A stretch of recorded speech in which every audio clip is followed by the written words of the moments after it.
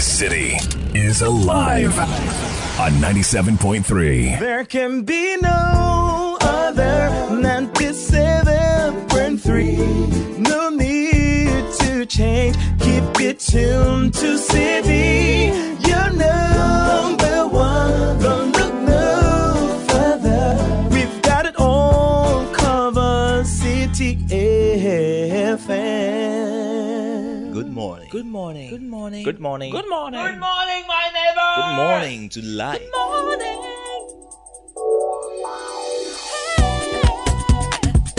Music, talk, inspiration, in perspective. Express yourself. Good morning, my neighbor. City FM, your station. It's a refreshing lifestyle. City FM 97.3.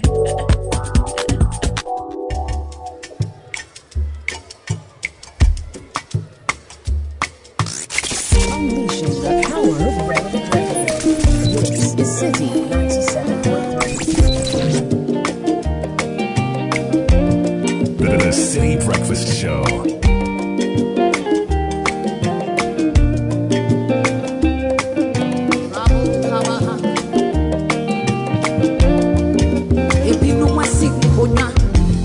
Watch his front seat, walk a share, events unfolding, a big casa, a big mimi.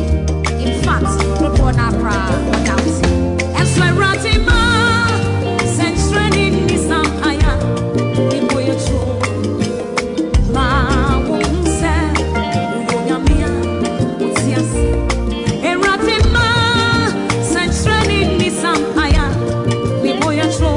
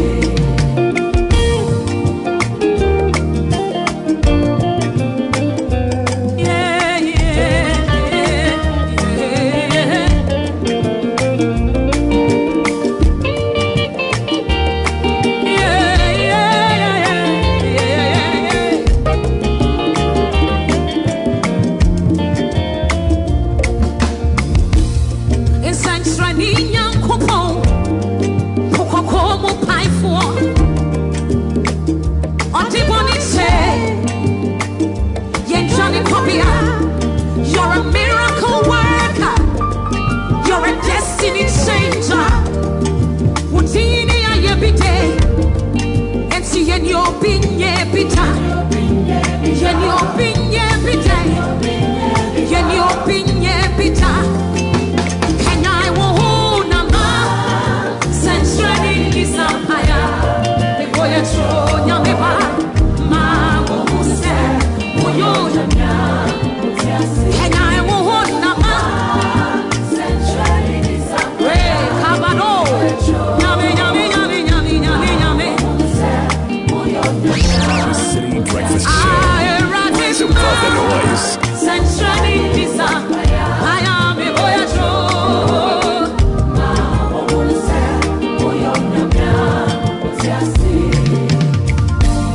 I just see our heel. What's it here from Kwasu?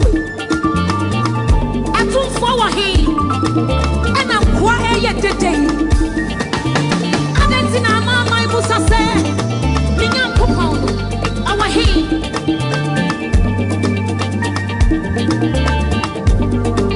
Or Sergeant for sorry, hey, sorry, now kick out.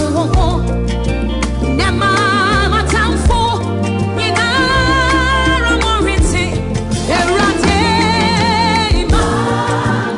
Rabo, Karabahanda.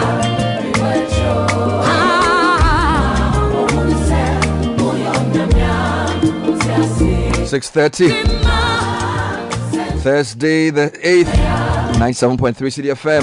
Diana Hamilton calls this one in Century Nyankupon, Miracle Working God.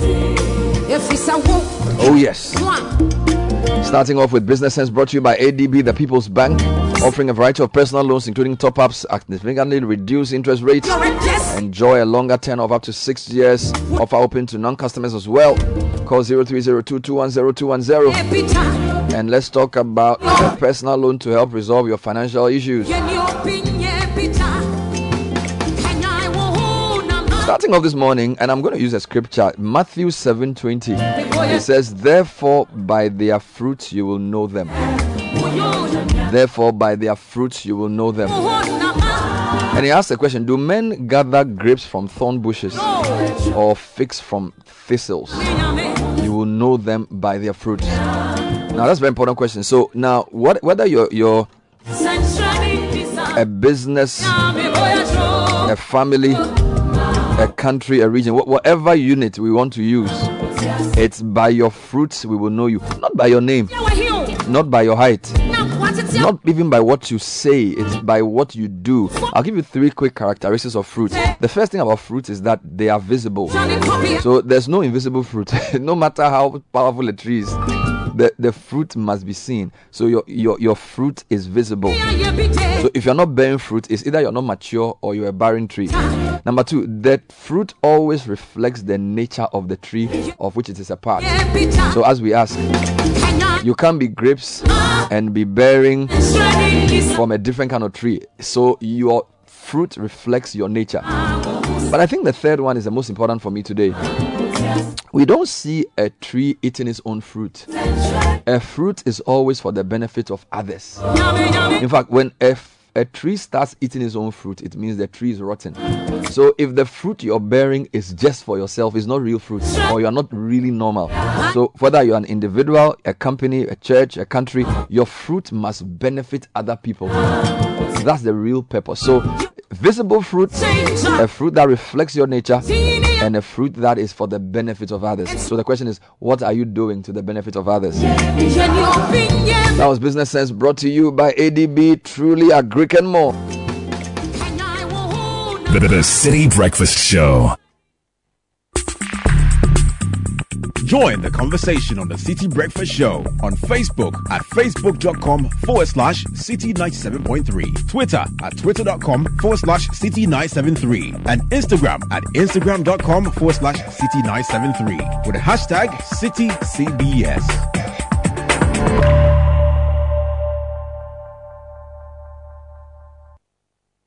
The City Breakfast Show. Rise above the noise. Unleashing the power of relevant radio. This is City 97.3. This is the City Breakfast Show. When I was a young boy, I had vision of fame. They were wild and they were free, and they were blessed with my name. And then I grew older, and I saw what's to see. That the world is full of pain, and my dreams they left me. And then I got stronger inside of the pain. That's when I picked up the pieces, and I began my name. And I fought hard, y'all, to carve out my place. And right now, you look at me, and it don't seem in vain. Your dreams ain't easy. Just stick by your place. Go from boy to man. You gotta act like a man. When I get charged up, God wants to know. And my background certain. You will know.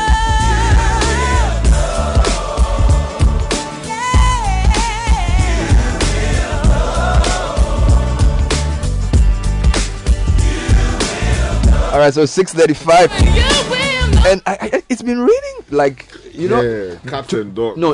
This is just consistent This is after drizzle. the good rain. Oh, If really? you ask the farmers, they'll tell you that the kind of rain we've had from yesterday, like 11, all the way through to today, is better for crops Oh, I see. because it's softer. Yeah. It doesn't destroy. It's not like the rain that just comes and scatters everything and goes away.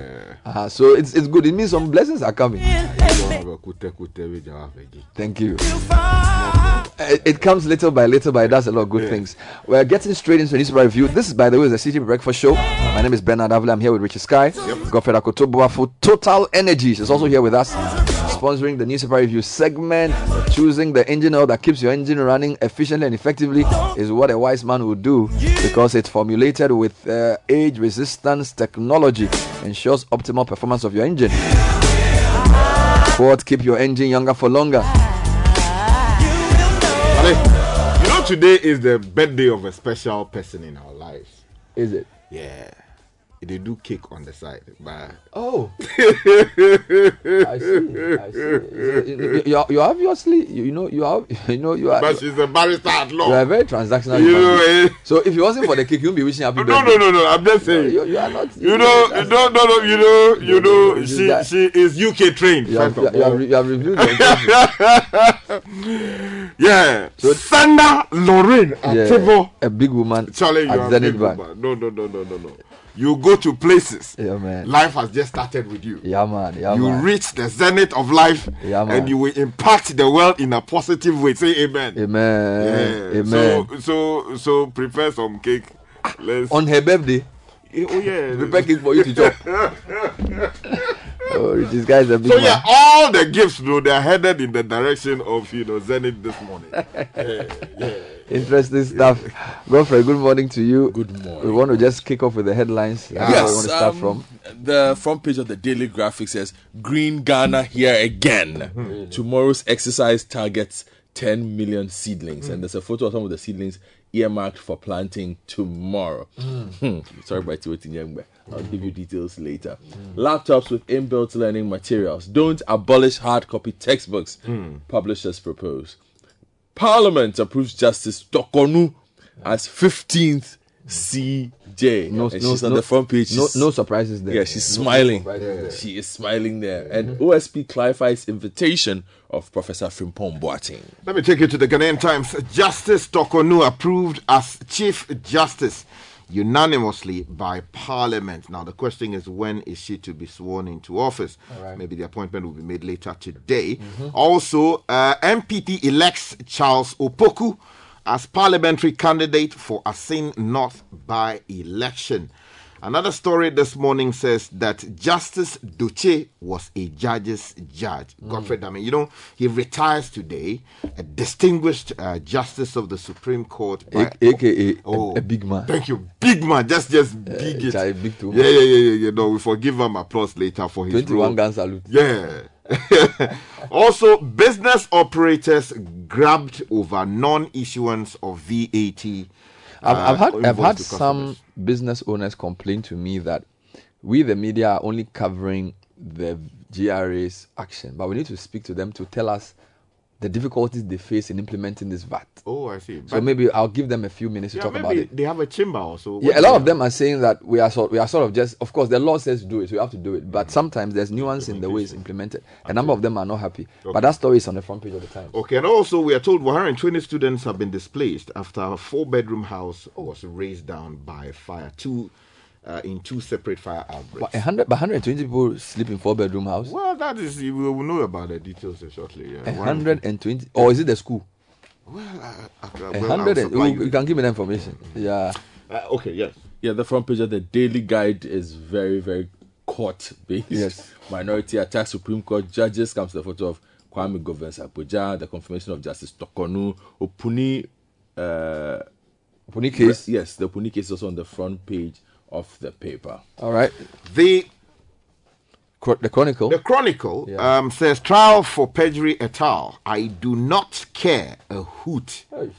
It's just bullying. Jachi Kwesin tells constituents. Wow. He's wearing white here. Also on the front page, we're told gold exports raking some $6.6 billion in 2020.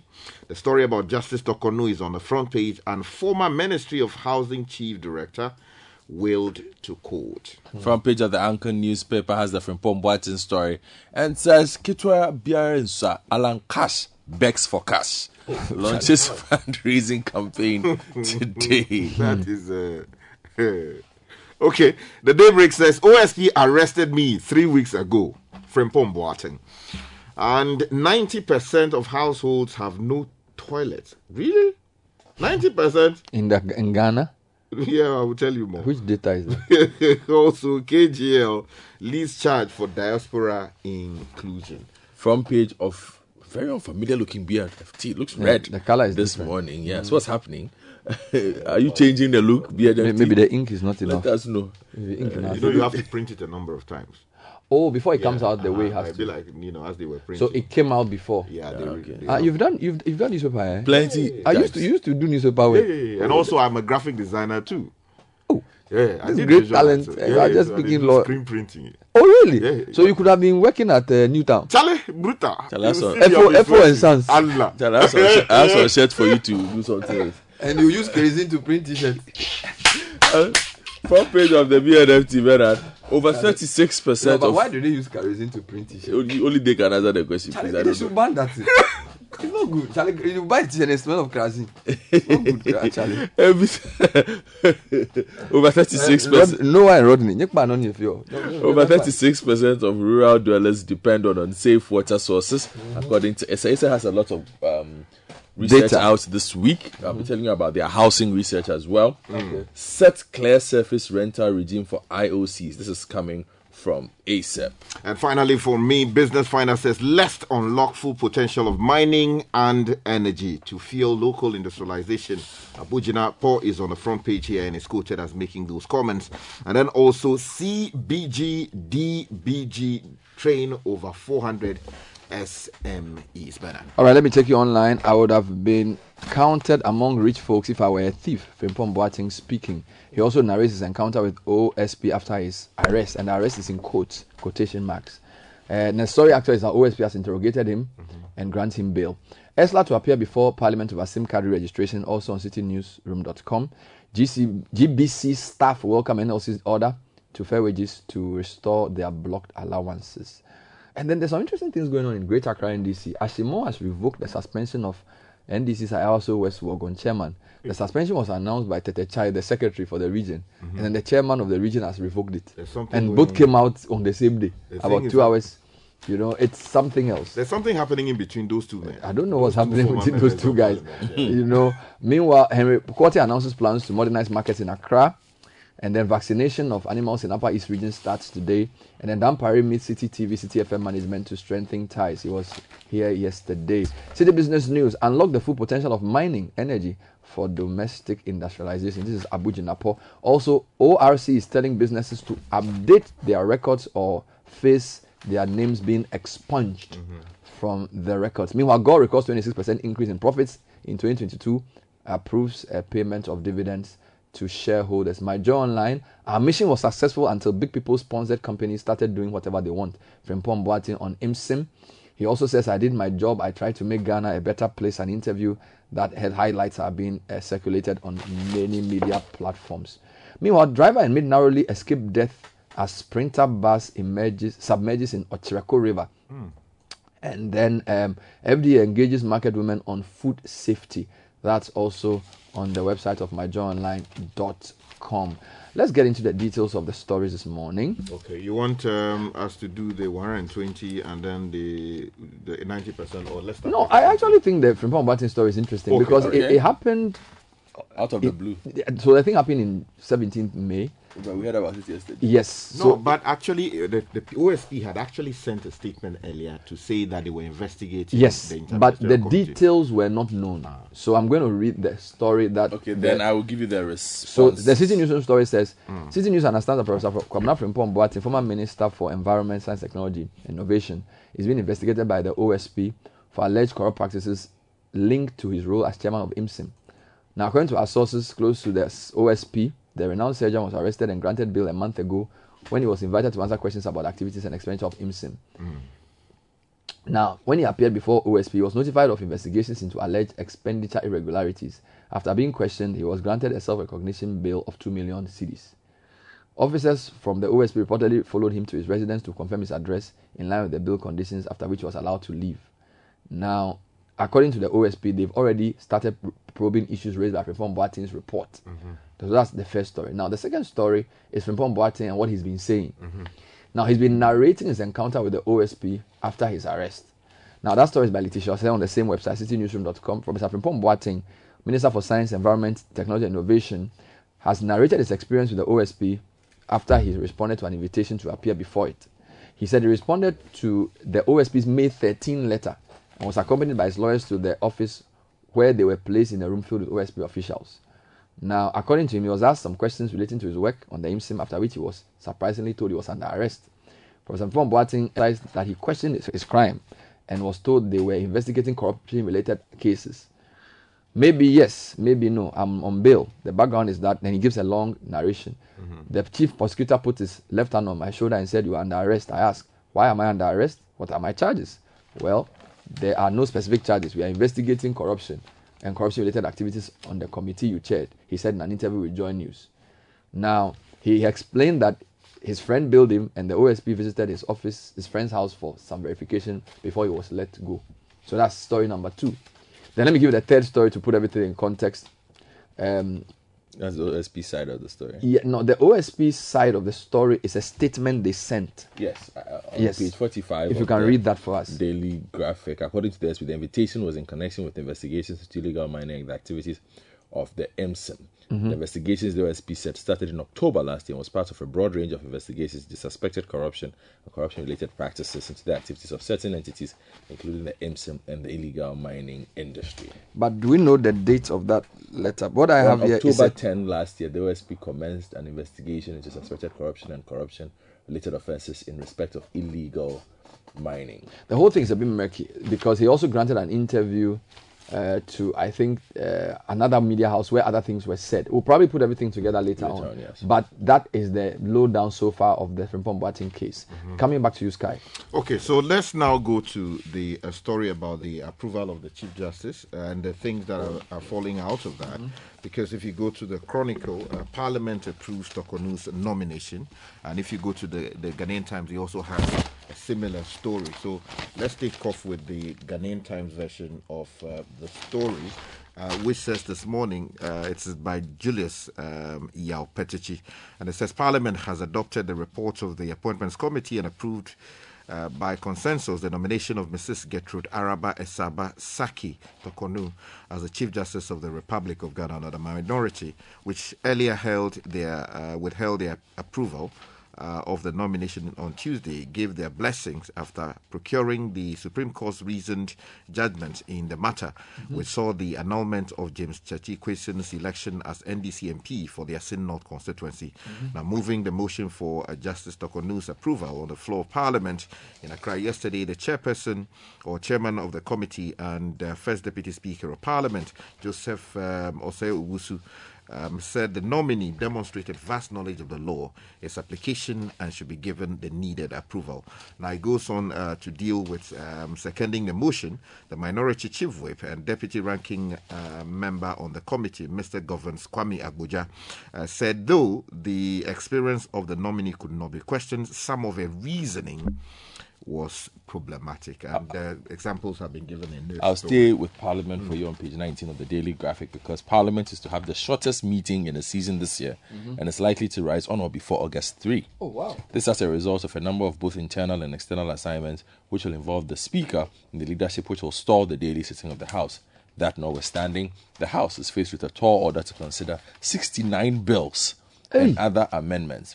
Majority Leader Sechi Mensah said this at a media engagement on Wednesday. So in June, July, 69 bills.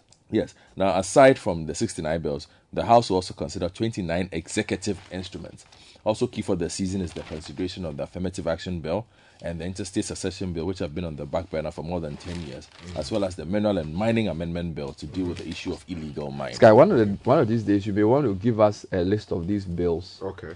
So that we can test whether in, 60 days you can pass 69 bills. Because they opened on 6th June. Yeah. And they're going to rise first week in August. So basically they have probably about 45 days. Okay. How are they going to do this? Okay. But let's stay with the arms of government, because Justice Doche retires today. Is a distinguished judge by all standards. And there is a publication on page 14 of the Ghanaian Times that says Justice Doche was a judge's judge, quoting the Attorney General Godfred Dame. Malik Suleimana says that the Attorney General and Minister of Justice, Mr. Godfred Yeboah Dame, on Tuesday said retired Supreme Court Judge Justice Jones Victor Doche is an embodiment of the accolade, quote and unquote, a judge's judge, a lawyer's judge, and a litigant's judge, all rolled into one.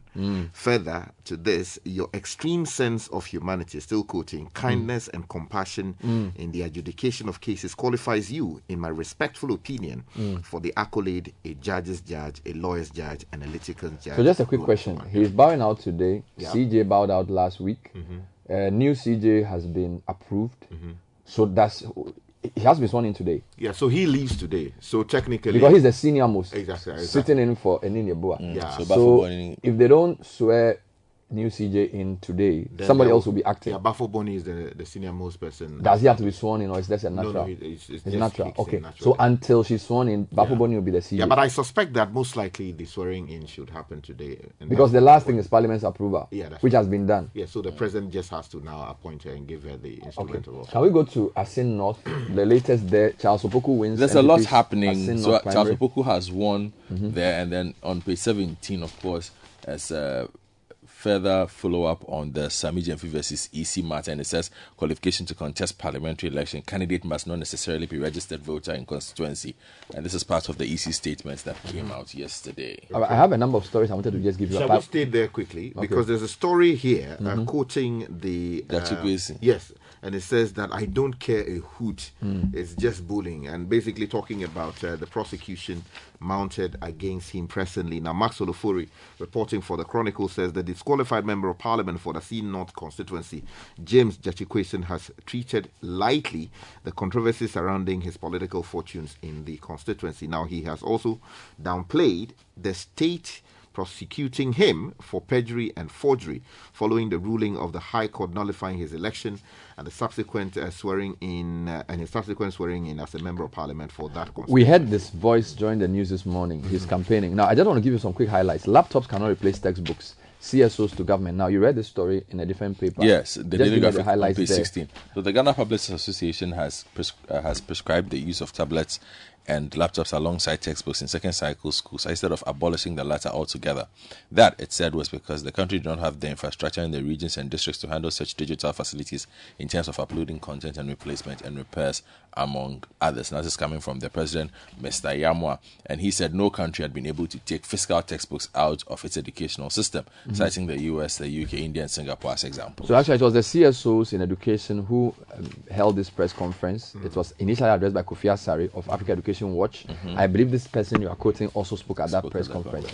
Second story is an update from the Labour Commission directing the fair wages to reverse the block allowance of GBC staff within 14 days. So there appears to be some resolution there. National Labour Commission has given the Fair Wage and Salaries Commission a 14-day ultimatum to reverse its decision to strike out some allowances of workers of the Ghana Broadcasting Corporation and restore all deductions made from their salaries. Now, so this suggests that the staff will not go on the strike. They will wait for the 14 days for the reversal to be done. The General Secretary of POO said he believed the directive, when met, will avert any further unrest. Forget the unrest. The thing is, who ordered that? This was the Auditor General who gave an instruction, or controller. No, it was this story. People did. Guys, there was some. This story, we are doing the story so we can. If we have to give the full, I'm just giving the latest update. The latest update is that go and reverse. If you want to put the whole thing together, we can discuss that. But for now, go and that one is not my. Let me tell you about affordable housing. Before you do that, yes, let's link. You did something on education earlier, right? Yes. Let me just plug into that. The story that I spoke about, 120 students displaced. Hey, what is that? It's in the Ghanaian Times, and the story is by Anita Nyako Yerenchi. Page 3 says at least 120 students of the Awianso Nursing Training College in the Western region have been displaced, with property worth hundreds of thousands of Ghana cedis destroyed when fire gutted the college Monday evening. Now, 3 out of the 8 rooms used as facility to keep chop boxes and personal effects of the students, including books, were consumed by fire before the arrival of the firefighters from the Bibiani fire station, who responded to the distress call that has been sent out at about 11:19 p.m. on Monday. There was no casualty as a result of the situation. But please, let there be some intervention to help the nurses who have been affected. And according to essay on page 24 of the Daily Graphic, affordable housing is out of the reach of many households. It said the situation could be attributed to the lack of access to land, building materials, finance, and building, those among other challenges. So this is part of their annual report. Now, according to the director of ISA, Professor Peter Korte, said although the number of housing units had increased, he was not able to address the issue of housing because, quote, we are gradually seeing more of high and middle income housing units compared to compound houses, as has been the case. So in some areas there are houses, but they are not occupied by people. The East Legon area in Accra, for instance, is noted for many of such houses. Too expensive, that's the problem. Meanwhile, let me take you to page 3, still related to housing. The story I mentioned much earlier. 90% households have no toilets. Now, the story in the Daybreak says that a grave situation, sanitation situation or crisis looms over Ghana, as over 90% of households without toilet facilities are forced to resort to open defecation in 13 regions, according to the Institute of Statistical So the same report. Yeah, and Research 2022 Social Development Outlook.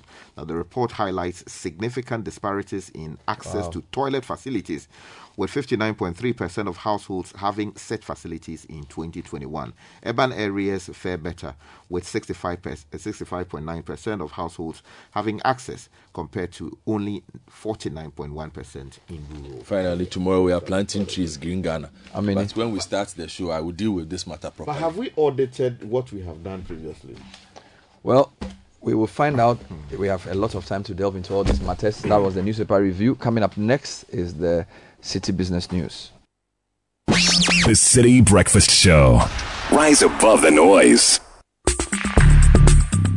Join the conversation on the Citi Breakfast Show on Facebook at facebook.com/Citi97.3, Twitter at twitter.com/Citi973, and Instagram at instagram.com/Citi973 with the hashtag CitiCBS.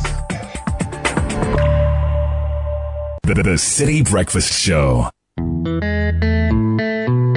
I would up on the beat. Sim, where them a chat bout? Turn up.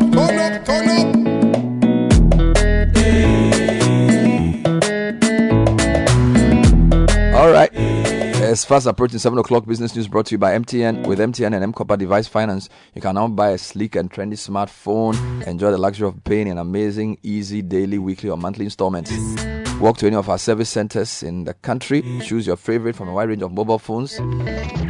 All phones come with 2 gig free data, so you can share your pictures and get all the biggest scoops online for the first 6 months after purchase. News also brought to us by Goyle, who have recorded an impressive growth of performance across key indicators. For the year ended 31st December 2022, the company registered a profit after tax of 123.89 million cedis, an increase of 26% than what was recorded the previous year. Nana to for this. I know, you see, when you are in your business mode, you are cool. Yeah. When you are in your clubbing mode, you are different. I see you are trying to control yourself. Yeah. Nana to for what is here with the business news. I try to wake up the rave master. I'm trying to wake the rave master up, but he's not in the mood. All right, so let's get straight into the details, Nana. Hello and welcome to the breakfast edition of Citi Business News, proudly brought to you by MTN, Goyle, and powered by your most comprehensive business news website, citibusinessnews.com.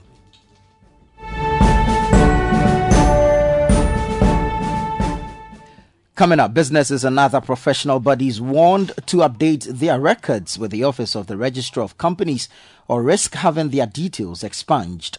And Ghana's gold production for 2020 drops to 4.023 million ounces. Details of our stories now. Businesses or business entities and other professional bodies risk having their details being expunged from the National Register if they fail to update their records with the Office of the Registrar of Companies, ORC. This, the ORC explains, has become necessary as the new office was hived from the Registrar General's Department. Jemima Oware is the Registrar of Companies, and she has been urging businesses to comply with the directive. This Act, as it states now, it mandates us to keep a register which should be clean and up to date, and to enable us to perform effectively and efficiently with our mandate as a regulator.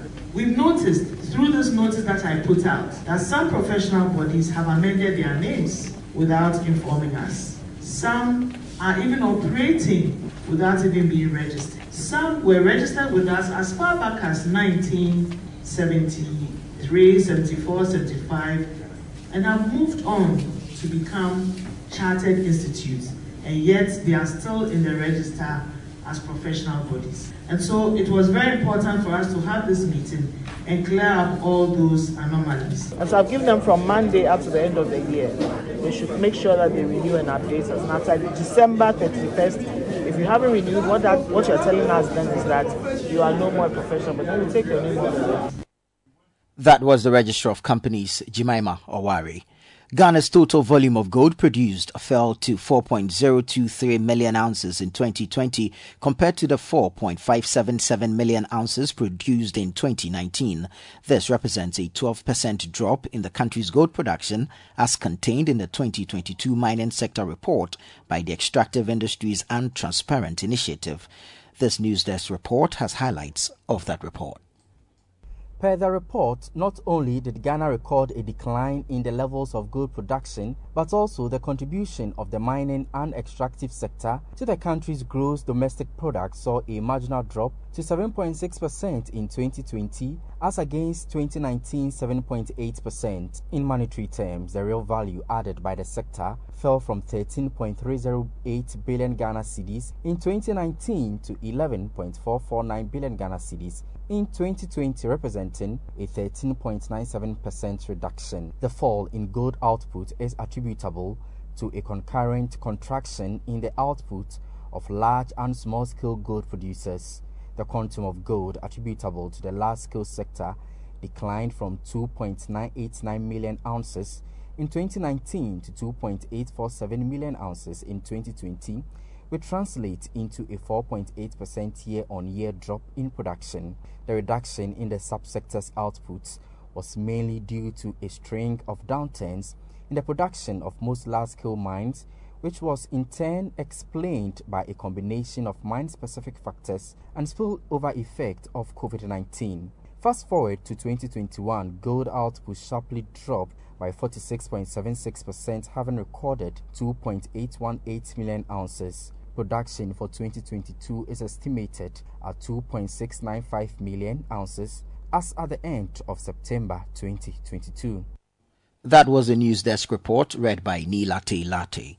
The Ghana Oil Company Limited, GOIL, has improved its performance for the 2022 financial year by registering a profit after tax of 123.89 million cedis. The figure represents an increase of 26% higher than what was recorded last year. The company also declared a dividend of 0.056 pesos per share for the 2022 financial year. Speaking at the 54th Annual General Meeting of GOIL, the board chair of the company, Reginald Daniel Laye, assured of his outfit's commencement to boost its operations and systems. As most of us are aware, the harsh external economic conditions, both in the country and globally, negatively affected our operating expenses, which registered at 362.95 million, up by 55% on last year. Nevertheless, we are proud to announce that GOIL, as a group, made a net profit after tax of 123.89 million in the year 2022, up by 26% compared to the previous year. Earnings per share rose to 0.316 in 2022 compared to the year 2021, which was 0.252. We are happy to declare a dividend of 0.056 to our cherished shareholders, up by 19% compared to the year 2021. GOIL has not stopped working to enhance its compliance, health, safety, security, environmental, and ISO activities. All required operational permits with regulatory organizations such as the EPA, MPA, GNFS, and GSA, among others, were updated as and when due in terms of compliance. That was the board chair of the Ghana Oil Company Limited, GOIL, Reginald Daniel Laye. Now, head of payments and digital commercialization at APSA, Claude Ajin Asamoah, has assured that his outfit will continue to review its business models to meet the changing needs of customers. This, he says, will help the bank maximize opportunities and enable them to be sustainable within the digital economy. Claude Ajin Asamoah made the remarks on the on-air series of the Citi Business Festival, which continues this morning. Bernard, today, digital is the way to go. You cannot keep maximizing the opportunity out there through your physical structures. That would not work. How many salespeople are you going to get to enter all the areas in Ghana and even globally? Your reach will be limited. So it's imperative that as a business, we begin to structure or restructure our models to play in this space and play more aggressively. Internally, some of the things that we've done is to ensure that we are equipping our guys, increasing the capability and capacity of our people. Again, when you look at our digital bouquet, products and services that we offer, it should tell you that as a business, we are very serious in that sphere. Again, we are partnering people like MEST to be able to help the youth play some role in the community. We are equipping them with skills, changing the mindset, and bringing up these new entrepreneurs who are also going to help develop this digital agenda. Lastly, from a financial part, which the bank comes in, the money part, we're also trying to ensure that we are financing all these new businesses, startups, fintechs, women in businesses, agri-businesses, the youth, to ensure that they can now pick up their businesses and take to the next level. So it's a key for us, and that's why we are playing in this space. He also highlighted measures APSA Bank has put in place to help startups in the technology space grow financially. Currently, when you look across one of the propositions we have in our SME space, we are actually offering this highly subsidized interest rates at 10%. And this is meant to support businesses like the fintechs that you talk about and young businesses like the youth, whichever businesses that you want to get into. We want to help them. So we've subsidized our rates. Ordinarily, they would have been trending around 20-something%, but we say no. Claude Ajin Asamoah is the head of payments and digital commercialization at APSA. The full interview, which is on the topic financing the digital economy, comes off at 9 a.m. on the Citi Breakfast Show. This year's edition of the Citi Business Festival is powered by Citi TV and Citi FM in partnership with APSA and is proudly sponsored by MTN Momo, MTN Business and ZPay with support from Gesell. Now on the interbank foreign exchange market, where banks trade amongst themselves, the dollar remained unchanged and is selling at 10 cedis 98 pesos. The British pound gained 5 pesos and is selling at 13 cedis 68 pesos. The euro gained 2 pesos and is selling at 11 cedis 76 pesos. However, at some forex bureaus in the capital, the dollar is selling at 11 cedis 70 pesos, while the British pound is selling at 14 cedis 55 pesos. The euro is going for 12 cedis 45 pesos. Let's now join Mark Jordan Sikanate of Databank for the latest updates on the bonds market. The local secondary bond market was relatively quiet in the early sessions of this week, with only 1.6 million Ghana cedis changing hands on some segments of the old bonds. The Databank bond index was unchanged at 94.12 points, with an average yield to maturity of 10.09%. On Treasury offers this week, the government plans to rake in 2.63 billion Ghana cedis to refinance 2.5 billion Ghana cedis maturing bills. That was Mark Jordan Sikanate of Databank. And that's it for the breakfast edition of Citi Business News, proudly brought to you by MTN, GOIL, and powered by your most comprehensive business news website, citibusinessnews.com. My name is Nanatufu Boateng. Many thanks for listening. Have a good business day.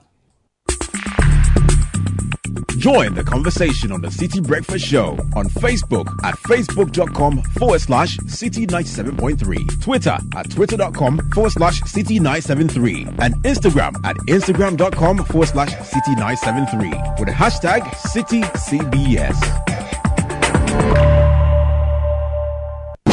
The Citi Breakfast Show. Rise above the noise. So the question is, what is happening in Saudi Arabia? Why is everybody going to Saudi Arabia? In fact, Messi almost went there, but he decided to go to the US. Yeah. Ronaldo is there. N'Golo Kante is there. I'm told now that what's the name? A lot of the players are going. Karim Benzema, Wilfred Zaha. Yeah. It's a serious matter. Yeah, Messi chose America. I'm even told that Ike Gundogan is being seriously considered. I think Arsenal should go in for that player because he brings in a lot of experience. But I don't think he wants to play in the Premier League. He probably wants to just earn money to retire in peace.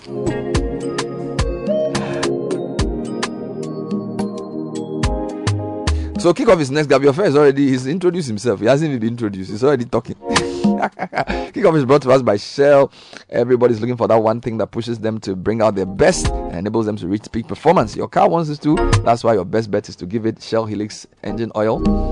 Specially designed to bring out the best of your engine, protecting it from wear and tear while providing the power and performance needed to give you the best ride every time.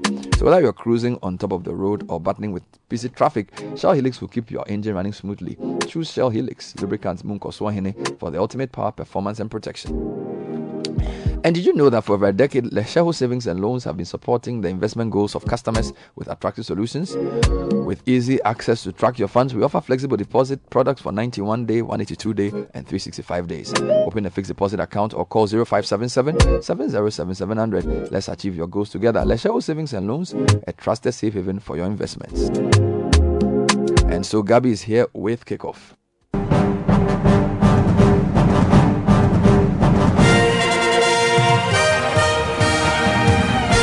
All right, Gabi, take it up.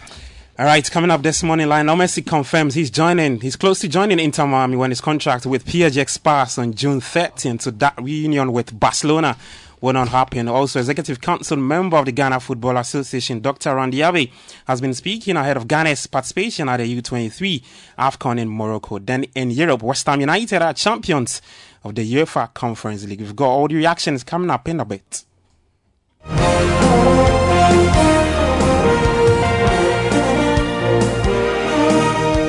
All right, my name is Gabi Ofer. Let's start off with this. Well, Executive Council member of the Ghana Football Association, Dr. Randy Avle, has expressed confidence in the Black Meteors' ability to qualify for the 2024 Olympics under the leadership of Ibrahim Tanko.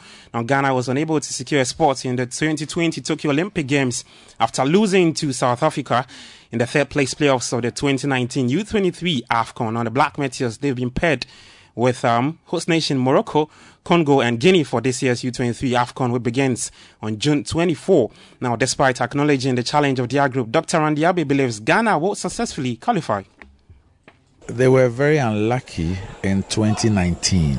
I mean, where we missed, I think via penalty, shootout or something, that we missed it. So, and that was quite unfortunate. I'm just hoping that they will be able to do it. As a person who I chaired the under-23 before, I know how we've always wanted to be at the Olympics. I remember Nigeria drawing with us here.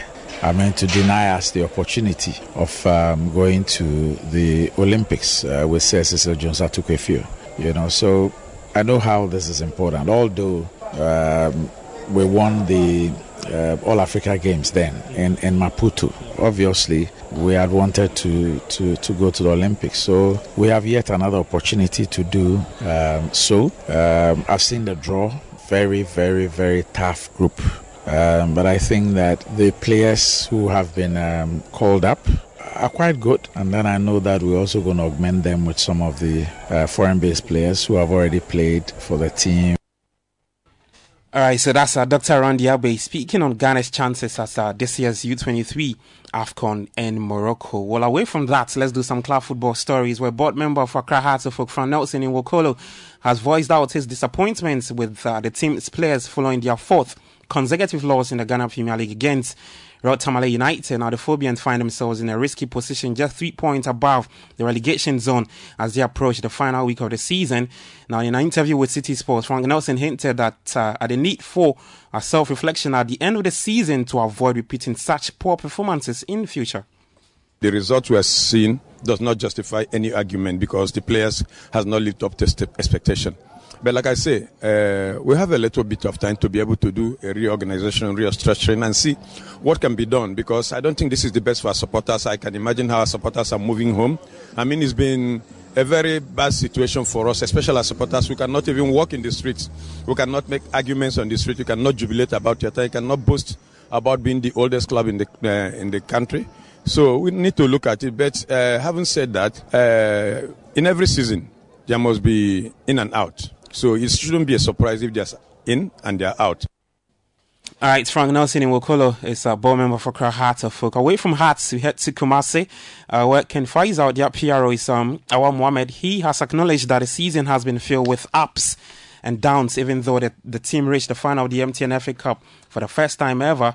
And the team has gone through 4 different managers this season, with Ignatius Oseifusu, former Dreams head coach, being the latest addition. Now, Ken Faisal is at risk of relegation from the Premier League. Awal Mohammed expressed contentment with the achievement of the current head coach in the limited time. Yes, I must say it has been a roller coaster for us.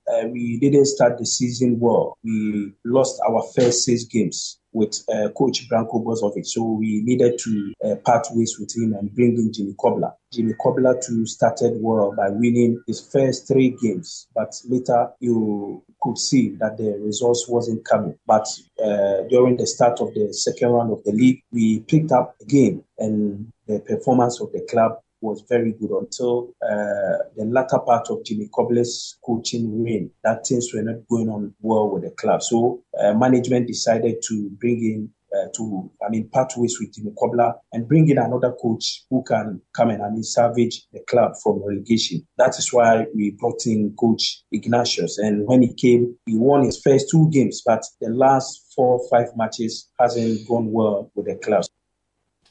All right, so you heard Awal Mohammed. He's the communications director for Ken Faisal Football Club, speaking to Citi Sports there. Well, let's do some local boxing, because head coach for Ghana's boxing team, Kwesi Ofori-Asare, says the team is prepared to give their best at the upcoming Africa Boxing Championship in Cameroon, scheduled for 10th to 22nd June 2023. The Black Bombers are currently having non-residential training to get ready for the tournament. The championship will provide rankings for the boxers, which will help the team in the Olympic qualifiers decided by the International Olympic Committee. Well, in terms of Alpha, we are always ready. As Black Bombers, we always get ourselves ready for any tournament that is ahead of us. And our record's clear that we always mean any kind of tournament that we are doing. So that is what we are doing as of now. And our management, and I'm talking about the Ghana Boxing Federation, as well as all the bigger bodies, National Sports Authority, as well as ministries, are all aware about all this preparation. All right, so you had head coach for Ghana's boxing team, Kwesi Ofori-Asare. Let's head to the Fortuna Arena, where this happened yesterday. Here's an opportunity, though, for Bowen. Bowen for West Ham!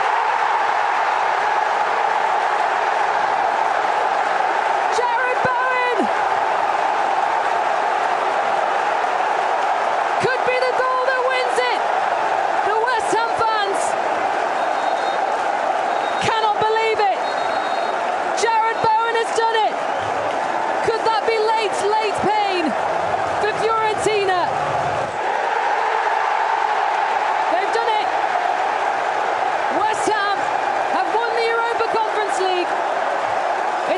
Major European trophy in 58 years. All of the pain, the heartbreak, the near misses from 1965 to 2023 have been put to bed. David Moyes has done it. His first European final in 25 years as a manager. He follows in the footsteps of West Ham's legendary Ron Greenwood 58 years ago.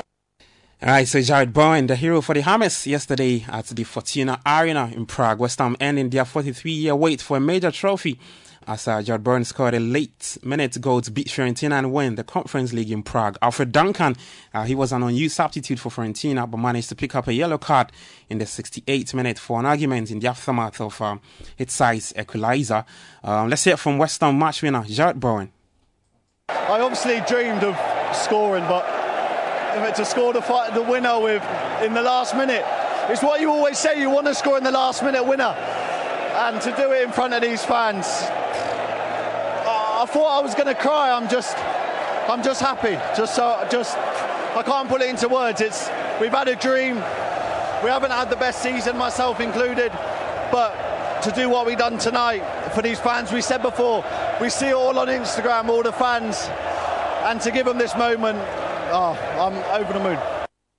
All right, so that's West Ham's match winner, Jared Bowen, over the moon. Fiorentina have now lost in 2 cup finals this season. The first was in the Coppa Italia against Inter Milan on May 21. Vincenzo Italiano, gaffer for the Italian team, he says it hurts to lose in 2 cup finals this season.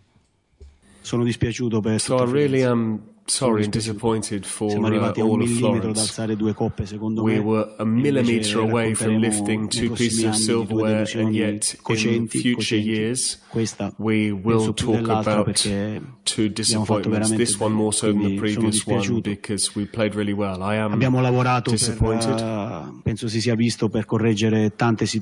you saw that we really worked hard to try and correct some of the things that we did badly against Inter in the Coppa Italia final. And I think we did it quite well. So as I said, it really hurts. It's gutting to lose like this. I wouldn't wish it on anyone. All right, so that's Fiorentina's gaffer, Vincenzo Italiano, speaking to an interpreter there. Well, the UEFA Champions League is this Saturday. Manchester City defender John Stones has revealed that the memory of losing the Champions League final to Chelsea in 2021 still lingers within the team. City has the opportunity to achieve a historic treble by winning the UEFA Champions League final against Inter Milan after securing the Premier League and the FA Cup title. Coming out on the losing side was super hard and hit home hard anyway, and I think that's one of the biggest things, that feeling sticks with you and you don't ever want to make it or feel that again. So yeah, I think we've seemed a lot calmer and more confident this time going into this game, and knowing that we should believe in ourselves. All right, so that's Manchester City's John Stones speaking there. Let's do this story before we check out of the studio, where Sheikh Jassim bin Ahmad Al Thani has made a fifth and improved bet to buy Manchester United, and after Friday he will no longer engage with the process. Until some transfer stories, Lionel Messi has also confirmed he's close to joining Inter Miami when his contract with PSG expires on June 30, admitting Barcelona's financial issues had ended any hope of a return to the newcomer. For Jude Bellingham, Borussia Dortmund, they've announced that the Madrid World signed a midfielder for £88.5 million. The Bellingham, he's set to undergo a medical examination in the coming days. Since joining Dortmund in 2020, he's played 132 matches and scored 24 goals, earning the title of the Bundesliga Player of the Season for the 2022-23 season. That's all the latest for today. For more stories, you can head to citysportsonline.com. My name is Gabi Ofer. Take care and bye-bye. This is the Citi Breakfast Show. The Citi Breakfast Show. Rise above the noise. I'm up here in the studio. Yeah. Jamaica.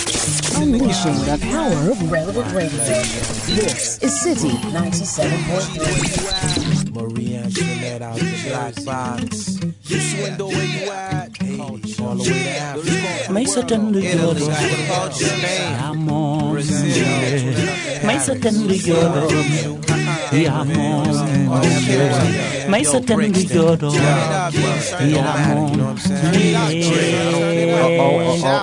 Niwoy birima.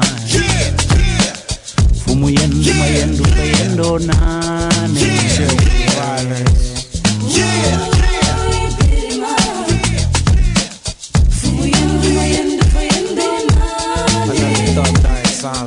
Niwoy birima. Fumu yendo nane.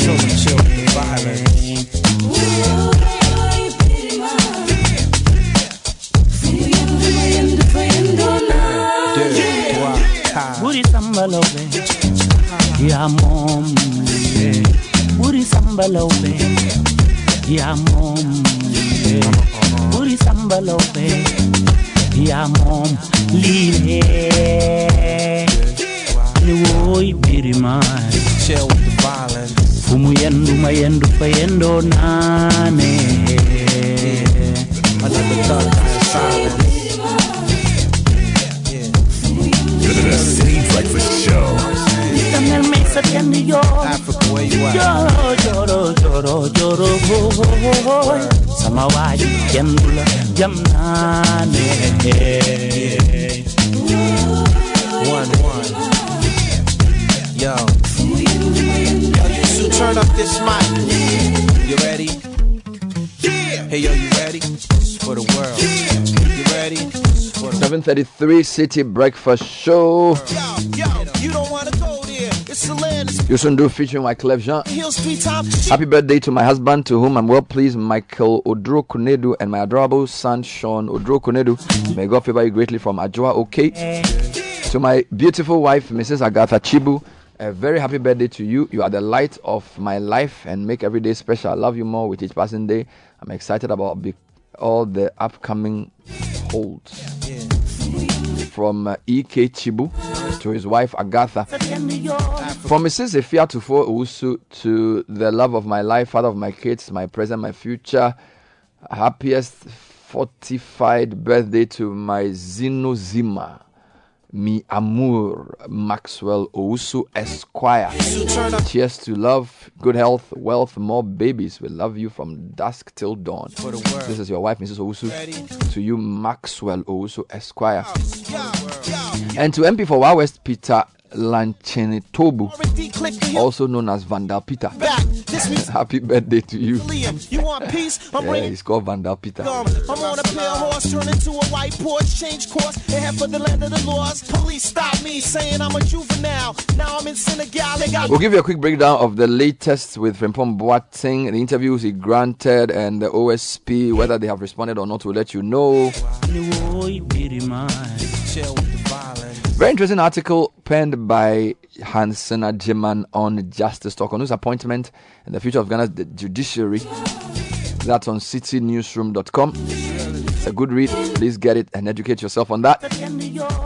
And let me say good morning to a good friend of ours and myself, Mimi Kuma Baje Mrs. Fantastic woman. With deep knowledge in the energy sector, a lawyer by solid measure, who has distinguished herself in that area too, winning the award for family law during her days at the Ghana School of Law. And I celebrate you this morning. You are a fantastic woman. You continue to impact many people in positive ways, following in the footsteps of your father, who is no more with us, your mother, who is with us. And we celebrate you. Continue to do what you do. And may God reward your sacrifices in good measure. Well, I say all the must run and come in. I know the serious respect for the dance and same. And all the must come here and let's have some steam. Mister. All right, meanwhile, a few more comments coming in on birthday requests. Yes, this one says, Rubentine Teshi, happy birthday to my nephews. They are twins, Hubert Amegashi and Herbert Amegashi. Bask in God's goodness and brand new blessings. You are dearly loved. This one says, hello, Citi CBS. Today is the birthday of Mrs. Agatha Chibu, the academic registrar of the Ghana Christian International High School. Kindly wish her a blessed happy birthday in advance. May God's favor be abundant on her. It's coming in from Nana Kweku Ntu Afum, year 12. Hey, Charlie, you're already sending in messages to the city. He's a very popular person because Coach Nimley also sent that message to this Mrs. Agatha Chibu. So possibly a lot of people celebrating her today. This one came through Chris Nimley from the husband, E.K. Chibu, on the same birthday, which happens to be today. And this one says, good morning, Bernard and team. Please wish Mrs. Anita Aye Ameya of Pharma Consortium a glorious happy birthday. We love you and may God continue to make you a blessing. From Aseda Adepa and the entire Kosoe family. And this one says, kindly wish my daughter Sally Erekua Geji happy first birthday. She brought us so much joy and love. Is she listening?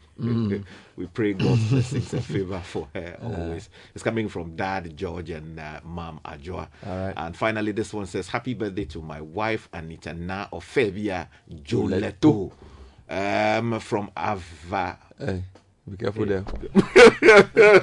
Is it Eve or okay?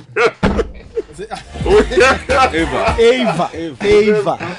Where you are going with this message? Something. It's going straight to dangerous waters. From what? AVA. Are you sure the VA has nothing under it? Ever.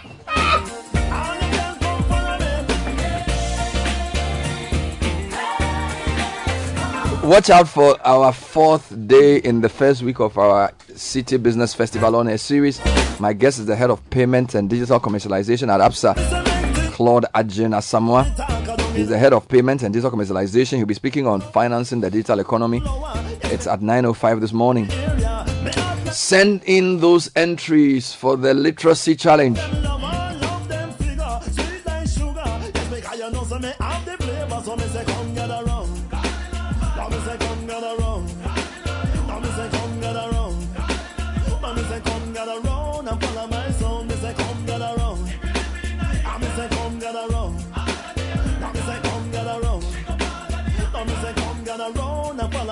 Yes, indeed, the literacy challenge is on. Win 10,000 CDs and a trophy in not less than 600 words. Write a story that ends with the statement, the happiest people do not have the best of everything, they make the best of everything. Such a powerful quote that your essay should end with. I feel like writing a story about that. I feel like doing a show on that. The happiest people do not have the best of everything, they make the best of everything they have. Script should be in your own handwriting, must be endorsed by parent or guardian or teacher. Add your full contact details. Deadline for submission 15 July 2023. You can submit to Citi TVC front desk here in Adabraka or at Tesano, or post to PO Box GP 14123 Accra Central.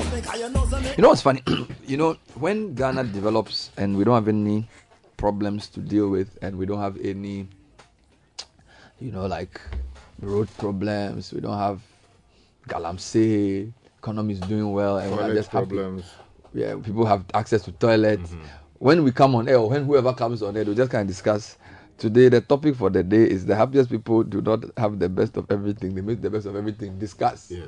We come and discuss philosophy on the radio. Yes. That's what happens. When you go to some countries, their morning shows are very challenging. Have you eaten today? Yeah. Who's the best waiter you've seen in your life? Yeah. Then they'll be talking and they'll just be happy. Then they'll just play music. They'll just jump. Bagana, Bernard. The contractor has not done the road. People don't have access to toilet. OSP has invited from pump. One thing, the economy, IMF, every day, giddy. It's as if, Charlie, every day you are coming and say you are going to do a master's degree in economics. Charlie. Or you are doing a master's in development studies. Charlie. Every day, something about economy. You have to go back to Kwame Nkrumah, read some constitution. Oh, meaning, when will we also just come on air and just play music? Come and discuss nice topics like the happiest people on earth do not have the best of everything. They make the best of everything. Then Nathan will do, Godfred will do, then you will do. Then we will say who has won. People will call and vote. Who has won the day. It should be fun. Yeah, unfortunately, people have not stopped scheming to create loot and share.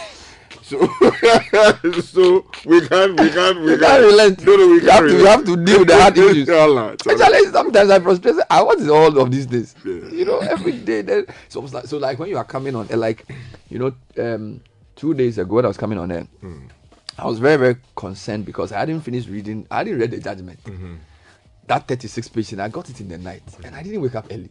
So the whole time I'm coming on, I'm like, Charlie, this is Supreme Court. If we were not here, I would have been hot that day. Okay. It's some ways like you can't even Charlie, some ways.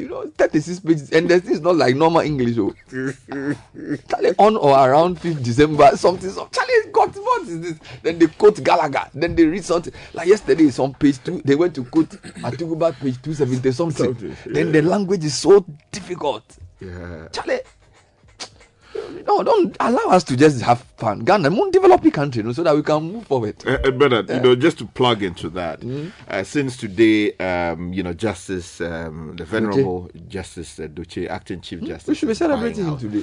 Yes, let me just celebrate. We should celebrate. We should be playing. We should Bobo. You should do a Doche. Government in another world, you do Doche's playlist. Thank you. Today is bowing out. His top 10 songs. Then you call him and you laugh. Just enjoy.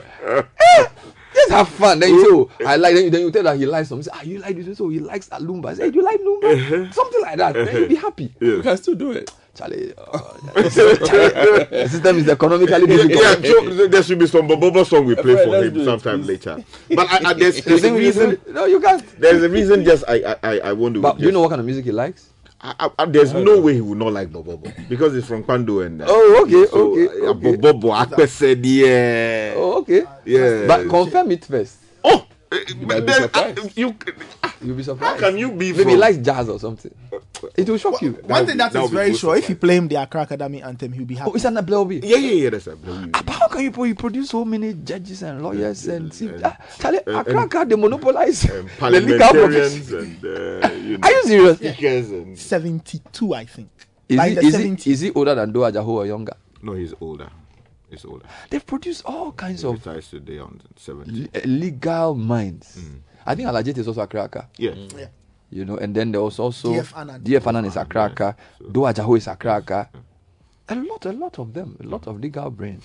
Yeah, and the reason I celebrate him is that he's contributed so immensely to enriching the law and the use of our constitution, and then also extending the boundaries of many rights that people enjoy today, although guaranteed by the constitution. So which are some of the cases he did? So for instance, in the Mensa case, which I think Godfred mentioned it yesterday, hitherto the law of Ghana was that if a man acquires property during the pendency of marriage, that property belongs exclusively to him. Okay.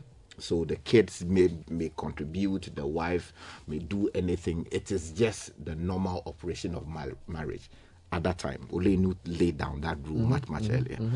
Then came the principle of substantial contribution. Okay. So the judges then developed a theory or a principle that the woman must prove, or the spouse must prove, that when this property was acquired during the pendency of the marriage, he or she contributed substantially to it. So that contribution could be in the form of you maybe, fetching water as they were building the house, or you using your money to buy roofing sheets and all of that. But then there were criticisms around it because many women were going home without anything at the end of marriage. And the concern was that why are you creating a situation where women stay at home, they bathe their babies, they also contribute to the family. Exactly. But because they are not earning a direct income, they don't get anything. And then in the Mensa case, Justice Doche used his legal industry in all his glory to actually give effect to Article 22 of the Constitution by expanding the principles which we now call equality is equity. So that the starting point is that at any point during the marriage when property is acquired, the presumption is that we are going 50-50. Okay. Do you understand? Okay. So because the framers of the Constitution said that. So what is yours is also mine. Yeah, that's right. Now it is but the principles of equity would apply. So for instance, if you, Bernard, contributed more, exactly, and that has to a large extent saved many women. So that is the Mensa versus Mensa cases. Okay. There have been several other decisions that have been developed on that particular principle. And this is within the remit of family law. Family law. And so women who are in abusive relationships, women who are struggling to support the family, or in a strange relationship, when something happens to the relationship tomorrow, and there is evidence to prove that a particular property was acquired during the pendency of a marriage, then they can go to court. But this was he in the Supreme Court, or he did this as a High Court judge? No, it was the Supreme Court. It was a case that traveled from the lower courts to the... And this was his judgment? Yeah, that's right. And he decided it. And it's become precedent now? Yeah, it's a locus classicus in many respects. And then also, he also gave effect to Article 18 of the Constitution on privacy. Okay. And the case of Aka versus ADB. Now, that case concerned a woman who was at the time working with ADB. I don't know if she's still working with them now. And, in the heat of some reforms at ADB, a friend of hers recorded her. Hey. They were having a conversation on phone, and then a friend recorded that conversation about the reforms and her misgivings. She was a senior most person or a senior. So it's a private conversation. So the person secretly taped the conversation and handed it over to management. Oh. that, oh, this is what your senior person is saying about the reforms you're doing, which was gross violation of their privacy. Exactly. So the matter, what happened? So she was fired. Oh, they had a disciplinary committee hearing. She appeared, and subsequently they removed her from office. Jesus. And she got disturbed, and she filed an action. They traveled to the Supreme Court, and Justice Doche and the rest of the team did justice. Wow! By expanding the frontiers of Article 18, giving effect to it. So essentially, her rights were violated. Yeah, that's right. And that evidence was wrongly procured. Exactly. So for the people to use it to sack her cry, it's not even fair. What's wrong? So from that principle, you cannot now, if I'm talking to you, Bernard, on phone, some people have auto record on their phones. So when you're talking to them, the moment you call them, the recording has started. So whatever conversation you have with them, you record it and then you send it out. I can sue you when you do that, because in consenting to the conversation with you, I did not at any point say that you could record me. The only basis upon which that recording can be taken in as evidence in a valid way is where, for instance, I'm planning to do a coup d'etat, knock on wood, or something which is subversive to the state. Exactly. National security issues. Yes. Otherwise, you have violated a person's rights. That's right. That's interesting. That's interesting. So, I mean, I'm happy what you're doing, because I feel like sometimes, there are in Ghana now, because of the way the media works, a lot of people who get prominence don't deserve it. And a lot of people who deserve to be celebrated don't get to be celebrated because they don't cause controversy. And I blame myself and other journalists for this, because in seeking for news, there are very effective people who contribute to our society who will not do interviews or who will not even be highlighted. And the fact that they don't do interviews doesn't mean we shouldn't talk about them. So you find out that many people occupy the prominence in public discourse just because they are politicians or because they are some lawyers. But you're right that for somebody who served on the bench for this number of years, who has helped to shape our jurisprudence in this very intricate way, who will not necessarily go and do a self-serving interview because of the way he was trained. It's good for a journalist lawyer to go through and say, here are some of the cases he did. All right. Now, the Bando secondary people are saying that he did Form 1 to 5 there, so we shouldn't take them out of the conversation.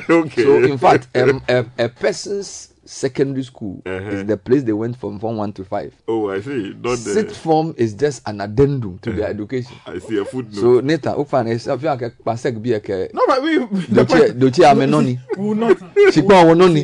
That's fine. That's okay. We will not argue about that. The point really is that if you go through Akraka's annals and records, he's there. You will find Jones Doche's name there. That is fact, and we will not argue against such facts. Yes. And also, but let me also quickly mention that he's also decided an important case that clarified the law on. What do you call it? What is canal knowledge? Previously, again, Supreme Court. Yeah, that's right. This was this was about some police officers who apparently forced a woman into having sex. They basically raped a woman. They dragged her into a room and just raped her in Ghana. And how far back was this? This was decided. I don't immediately have but it was it should be the early part of 2000. Yeah, so it's quite a while back. Yeah, quite a while back. Yeah, that's right. And then he clarified the definition of carnal knowledge. Yeah, that's right. That it doesn't matter how deep you go or how trifling it is. Yeah, I know. Yeah, so because kids are listening. I see. So Doche has a lot. I didn't know this. Oh no, I mean when it comes. Of course, you lawyers know these things, but we don't. It's not our bread and butter. But the problem is it's also very prominent on the NGO scene. Actually, is it? Yeah. Tell me the about legal side. Okay. He's been a fervent supporter of a lot of this project that was freeing people, the remand one. Oh yes, the Justice for All program that was he used to go around. Okay, my question though was who are his mates in the legal? Law they have these things they call like his year group. It would be nice to know, because for example, I remember when Aikutu appeared before the Supreme Court in the Sir John case, we were pleasantly surprised to know that his mates were most of the guys on the bench, and also sometimes when they are doing cases, they'll say, "Oh, Chachu taught this guy." So those things are it's not known to us, but it would be nice to know some of this. My father's year group is a very interesting one. We'll discuss it later. Who is there? So is he senior to this man? Yes. Your father, yes, your father. The head of the DC of the General Legal Council. Yes, his cohort. I think there are 2 Supreme Court justices there. Okay. There's the president there. Okay. So this is 19. This will be 19. This is the year they are called to the bar. Yes. The year they are called to the bar. Yeah. Sky, do you know when Doche was called to the bar? Doche was called to the bar in the. Hold on, let me. Because today is 2023. Yeah, that should be in the. Hold on. So I have to check. Yeah. By the way, he also created the term "create, loot, and share." Yes. Which I think is a very wonderful way of describing the kind of corruption we've seen in the Fourth Republic, where people scheme to create something that didn't exist. They take the money and then they share it among their friends, and they all keep quiet.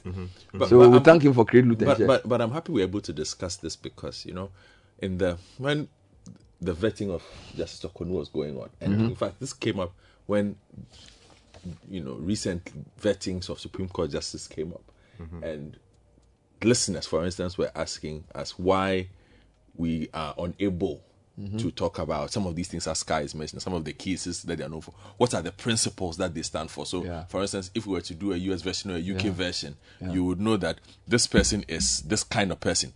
If this kind of case goes, this person's history of rulings show that this person is has this kind of philosophy. But it is kind of difficult. But to be fair, you see, the law profession knows. For example, Ace did an article on Jeffrey Tokon. Yes, on Tokon. So what this is what happens. The legal profession, they know the position, the profile, the track record of the justices. Yes. But in public discourse, it doesn't come up because look, yesterday I was trying to now read this 36-page thing. It's even difficult, and I'm one of the better journalists on the system. So the media hasn't really averted its mind to some of these kinds of things. And it goes, we have people like Sky on air who can then say, look, if you distill the law, these are the. So, for example, if you take Justice Tokonu, yesterday one of the NDC MPs was saying she's a literalist. So some people. She was basically saying that they go by the letter of the law. Some people expand some people expand it to say, we feel that this is those kinds of things. I feel like people like you and Samson and Selom Adonu and Co should be helping us do this because you see, the media sometimes doesn't really know what to highlight. And like if you were not here this one, I won't be talking about this. All right, so you need to the people in the legal profession who are in the journalistic field to also help to curate what our story. So, for example, they are going to vet Justice Tokonu. All right, we should be able to summarize her top 10 cases, and as a tool, so that when the journalist is doing parliament, you say, by the way, and this is what enlightened media does. I say, by the way, before the woman is vetted, let's tell you the 10 most high-profile cases in the matter of the missing. She did this. So then people say, oh wow, so this person, these are the high-profile cases is done. Then it informs the process. We typically follow controversy. So unless it's missing cocaine or something that MV Benjamin something, So I think that this is actually our fault. It's not the fault of the legal profession, because most lawyers know before they appear before somebody what the person's mindset is and what the person's track record is. Most lawyers know. What we also need to do is to engage with the public more in terms of with public colloquiums or sittings. For instance, you have the Ghana Law School inside Mokola. Now ask yourself, how many times have we gone out of Mokola to go and meet the market women, to educate them about what the Constitution or says even about in your rights. law week, you go to specific places like a secondary school and say, let's add. It's almost like the law people, they are so happy with themselves. So they don't need you to join them. Look, they're snobs. They are okay. They are snobs. We are not. We are not. Snobs. I reject. No, but you were born by one. So they are snobs. But you see, when I was you can reject it, but it is the truth. There's something known as be a law student for 2 days or be a law student for a day. Yeah. So, for instance, secondary school students, they will bring them to come and experience. Yeah, that's right. They will bring them while we are having lectures. They will come in and sit in and ask questions. Like the lecturer will be teaching about some serious principle, they will ask questions. So at that level, does well with that. At that level, they develop interest in the law. So this thing is interesting. I think I want to be a lawyer. And when you speak to them, I think the challenge with our law profession is that it's very exclusive. That even people who are in the high levels of law seem to think that we need like, for example, that we don't need more lawyers. I was telling somebody that based on my interaction with lawyers, law is not just acquisition of knowledge.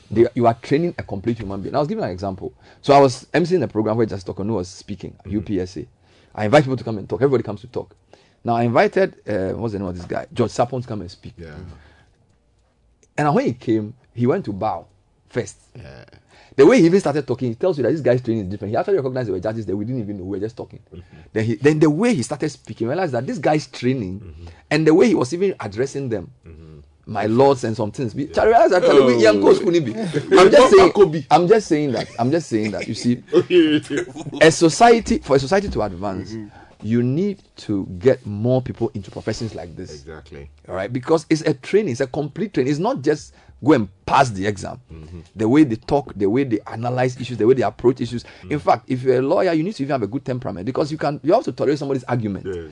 Like when we're on Legon campus, we argue. When somebody goes to law school and comes back, he may not even shout. He will be more systematic in his argument because he's been trained.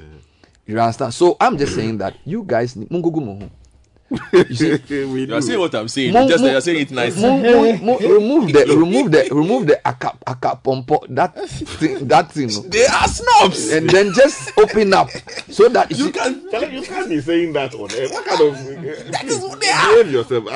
No, but Sky, it's a position that many people hold in many countries. That the legal profession is very exclusive and very snobbish. I even want to say sometimes insular. Sometimes. No, I don't think we are narrow-minded. I don't think so. He didn't say narrow-minded. No, he didn't say narrow-minded. Narrow-mindedness. No. Then perhaps the insular doesn't work in this regard. But there's a very protective approach to the exclusivity of it. No, it's almost. You see, we call it the noble process. Okay, you know what? Let's finish with Gucci. A few things. He worked as a state attorney with the Attorney General's Department from 1979 to 81. After this stint, he went into private practice. Now, listen to this guy. He was president of the Volta Regional Bar of the GBA. Became a High Court judge in June 2002. So that's 21 years ago. Became a judge in the Court of Appeal September 2003. So he rose pretty fast. So 20 years ago, he was in the Court of Appeal. So which means that in seniority, he's probably even more senior to most of the people who were, even some of his predecessors as CJ. He also served as chairman of the governing board of the Judicial Training Institute in Accra. He chaired University of Ghana Council. University Council of UHAS, not University of Ghana, UHAS, which is Allied Sciences in Ho. We are told he went to Accra Academy in the report I have, even though I'm reliably informed he also did Mando Secondary School. His family can come and correct me if I'm wrong. University of Ghana Legon, 1976 was when he graduated. Called to the bar 78. So the key point, he was called to the bar 45 years ago. So many years 45 before all the people in this studio were born. He was. In fact, when he worked with Attorney General to 81, that was when I was born. From 79 to 1981. So he was called to the bar in 1978. So you can check who his cohorts were. And think about 78. So this is a champion into Akufu before Liman and Rawlings. So these were the 70s were probably the most difficult decades in Ghana's history. So you've mentioned 3 cases that he's done. Maybe later on you can remind us of a few more. When we come back, we'll talk about Frimpong Boateng and the OSP. He granted an interview to a number of media houses, and a lot of people are surprised that he was arrested when he went to meet the OSP. We'll break that down for you and tell you what questions OSP itself has to answer. But Tech and Social Media Trends is next, brought to us by FBN Bank. We invite our female entrepreneurs and professionals to sign up for the First Gem account designed for women aged 18 and above. If you prepare a personal savings or First Gem current account, or you look to open a First Gem entrepreneur account, either we've got you covered. Call 059 69 21 921 or visit any FBN branch. Go to fbnbankghana.com for more information. And Vodafone is also offering you the best value data and voice offers. We offer an unbeatable deal for you by simply dialing *530# and get onto any of our Made For Me bundles. For as little as 1 Ghana cedi, Vodafone Made For Me is just what you need. Vodafone, further together. Nathan Obudai Kwao He's telling us what's going to trend. Nathan, what's trending? Well, very obviously, Professor Frimpong Boateng is trending. He has been in the news following, of course, all the details that have emerged in his dealings with the Office of the Special Prosecutor. In terms of the sporting trends, a number of things. So on the footballing side of things, you have West Ham trending, Declan Rice, UECL trending. That was the Conference League final played last night. West Ham beat Fiorentina by 2-1. David Moyes' first major trophy in a long time. West Ham's first major trophy since 1980. Wow. So all of that is also trending. Duncan didn't get a trophy. Yeah, he was yellow carded though on the sideline for one episode or another. Yeah. In terms of other sporting trends, so on the basketball side of things, Game 4 is trending. The Denver Nuggets, they beat the Miami Heat. Game 4 of what? Of the NBA Finals, sorry. Game 4 of the NBA Finals. Between who and who? The Denver Nuggets and the Miami Heat. So early this morning or last night in the US, the Denver Nuggets won Game 3. So it's now 2-1. Denver, Colorado. Yes, it's now 2-1. They won at Miami. So they won the first game at home, lost the second at home, and they've won the third game. But there's a bigger Miami story. Which is Lionel Messi. Inter Miami. Yes, so he's going to Inter Miami, and that means that's what David Beckham is also in the trends because that's the team he owns. But Sky, think about it. Ronaldo is in Saudi Arabia. Messi going to Saudi Arabia will not help him. US is huge because there's a whole Mexican market, and US people they in fact US people they do their own World Series. So Messi will make a lot of money. He will. Plus the deal also gives him their other perks. He gets to their deals with Apple and other big brands tied into that. I actually thought Ronaldo should have gone to the US to end his career. I didn't think he should have gone to Saudi Arabia, but anyway, so Inter Miami. Yeah, Sheikh Jassim is also trending. Sheikh Jassim is trending. He's the man who wants to buy Manchester United. He's giving them up to Friday. And according to reports, he's dropped the last offer on the table. Take it or leave it. I hope they refuse it. Athletics, David Ornstein is also trending. What has he done? Now he's usually the athletics go-to guy for transfers. All right. So he's dropped some very interesting news. So concerning the Messi deal, 8 months ago he said Inter Miami were talking to Lionel Messi, and then he's also been giving updates on Jude Bellingham. So he is going to Real Madrid. That deal has been announced. With the team payment. Anyway, that's that. In terms of tech news, companies in the future may use brain monitoring technology to watch or hire workers. That's according to the data watchdog. But there's a real danger of discrimination if the technology is not developed and used properly, according to the Information Commissioner's Office. Now, Tech Futures Neurotechnologies, the first ICO reports on neural data, which is data from the brain and nervous system. It comes as companies such as Elon Musk's Neuralink explore new ways to let computers connect to human brains. Let me also give you one. I just saw a story from Forbes News that there's a new tool which can tell if something is AI written with 99% accuracy.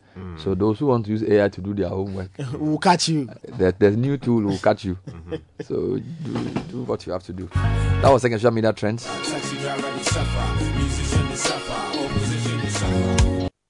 The City Breakfast Show.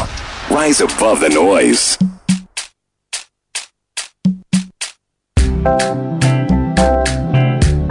It was 9 minutes past 8 on the City Breakfast Show. A couple of quick things to remind you of. Final notice to all debtors and ground rent defaulters of TDC Development Company Limited. All debtors and defaulters of lands purchase, land management fees, license fees, and ground rent, as well as office and shop rent and house rent, are advised to make payment of their debts using any of the following channels: Momo, short code *737 *46#, GCB Bank nationwide. You can also pay at Ashaman Sub Office opposite Joe Cinema at Ashaman Market, or make payments at TDC Head Office near Olam Senior High School. All such debtors and defaulters are reminded that the company will exercise the right to recover possession of the affected plots and premises and redeem the outstanding amounts owed without further recourse to them if payments are not made by 30th June. You may call 059 69 13 23 6 for more information. Can you really call it savings and investments if all you keep doing is pay charges on the account? At Bayport, we believe an investment account should make you more money. That's why our fixed deposits have been the preferred choice for most Ghanaians over the past 20 years. Because convenience, and peace of mind are redefined as you enjoy guaranteed maximum returns on every CD invested with us. Call us on 0302 745 454. Bayport, your future now. And Bell Pack Tissue has tea rolls that are soft but not weak, strong but not hard, just perfect. Our tea roll is smooth and gentle on the skin, same as Bell Pack kitchen towels. Cleans in one wipe, lasts long, saves you money. Switch to Bell Pack today and experience the perfect paper tissue, whether it's the napkin, the toilet roll, or the kitchen towel. Call 055 1144 400. This is another quality product from Belacqua. Now, whether by blood or by choice, a father is a pillar of support, provider of security, and a source of unwavering strength. And at Caveman Watches, we recognize the invaluable role of these heroes. That's why they are putting together a great Father's Day package. You can get your father figure or your father stunning Caveman watch in that package. They also have cufflinks, stylish shirts, grooming kits, handwritten cards, and many more to make this Father's Day truly special. From packages starting at 2,000 cedis and upwards, there's a perfect option for every budget. Call 0557 516 744 or visit cavemanwatches.com and get your hero the perfect Father's Day present. Caveman Watches, be remembered. The University of Ghana Business School is pleased to announce the opening of applications for its special postgrad programs. Now, interested individuals can choose from a wide range of programs. They've got the Executive MBA, Weekend MBA, and Master of Public Admin programs, and they have 1-year Master's programs as well. If you are interested, join their virtual info session today at 4 p.m. The link can be found on all University of Ghana Business School social media handles. Visit the website ugbs.ug.edu.gh or call 0501 581 492 or 0501 581 493. All right. Now, everybody's looking for that one thing that pushes them to bring out their best and enables them to reach peak performance. Your car wants the same thing too. That's why you need to give it Shell Helix engine oil. Whether you are cruising on the open road or battling with busy traffic, Shell Helix will keep your engine running smoothly. Choose Shell Helix lubricants Munkosohini for the ultimate power, performance, and protection. Visit your local Shell station today and experience the difference for yourself. All right, let's jump into the big issue for the day. Former chairman of defunct IMSIM on mining, Professor Kwabena Boateng, who's a former minister for Environment, Science, Technology, Innovation, says he was arrested by the special prosecutor, having also served as the Environment Minister. Professor Kwabena Boateng asserted during an interview with TV3 that he had nothing to hide. The special prosecutor is investigating allegations of corruption within the Interministerial Committee on Legal Mining. And Professor Kwabena Boateng was speaking to Albert Okanse. Here are details, here are excerpts of the interview, rather. Well, I was, we waited at the lobby down there. That was my first time in that building. So then we got there around 10 o'clock, waited for the lawyer, my lawyer. When he came, we were taken upstairs, I think to the 7th floor or so, where the office is. And then we were ushered into a room. I was given a chair, and opposite me was the chief investigator. Next to me on my right were my lawyers, 2 of them. And then some officers from that office. So as soon as I sat down, the chief investigator came to me. I was sitting down. He put his left hand on my right shoulder and said, "Professor, you're under arrest." He said you're under arrest? Yes, under arrest. Why? Well, he says they are investigating corruption and corruption-related activities of the IMCIM, and that is the Interministerial Committee. Which you were the chairman of? I was the chairman of. Any specific thing I have done? No, they are just doing their investigations. But all the same, I was on arrest. I find it a little strange. But then, that was my first time in such an office. They asked me whether I was ready for the interview. And I said, well, why not? I will answer as much as I could. So I was questioned for about 2 hours or so, maybe a little bit more. And after that, I was told that I had to be bailed before I could be released. Of course, they don't even suggest self-recognizance bail. I needed somebody to bail me. So a friend of mine was down there at the lobby. He came up and bailed me. So I left, and they went with my friend to his house to see where he was staying, so that if I absconded, maybe they will find my friend and he will then produce me to the court. Yes, this is what happened. I see. But what was the original purpose of the invitation to the Office of Special Prosecutor? Yeah, they said they were investigating corruption and corruption-related activities of the IMCIM. I found it a little bit strange. Anyway, that was the invitation. The Special Prosecutor's invitation? Yes, yes. I see. And so when the tour... That invitation came a day after I had received a suit from Mr. Gabriel Chidapo. I see. So after Gabriel Chidapo... I'm not saying that the two are related, but just the time frame. And what was Gabriel suing you for? Defamation. Defamation. So this 2-hour interrogation, the interview that you had with the investigator, did it give you an indication of exactly the corruption or corruption-related activity that... They asked a lot of questions. I cannot go over those questions now. Maybe I'm not supposed to do that. I don't know. It's a court, not a court aside, but they're doing the investigation, so I don't want to go into those details. But they went through a lot of questions, yes. I see. And did your friend tell you, or did you have any indication of how much the bail amount was? I heard 2 million cedis. 2 million cedis? This is what I heard, yes. But your friend didn't tell you exactly what? I think, if I remember, 2 million, yeah. I was told 1 million and then another million, I don't know, but I heard the figure 2 million. 2 million. Were you charged? No, I was not charged. You weren't charged? No. I see. And so it was just on the basis of that corruption and corruption-related investigation that you were. And have you been invited since? No, I've not been invited since. No, since May. No. No follow-ups, invitations? No, no. I see. But now this is coming out now that you were arrested and granted bail. Why do you think this is coming up now after this happened 16th May? I really don't know, because when we were there were a lot of journalists at the gate.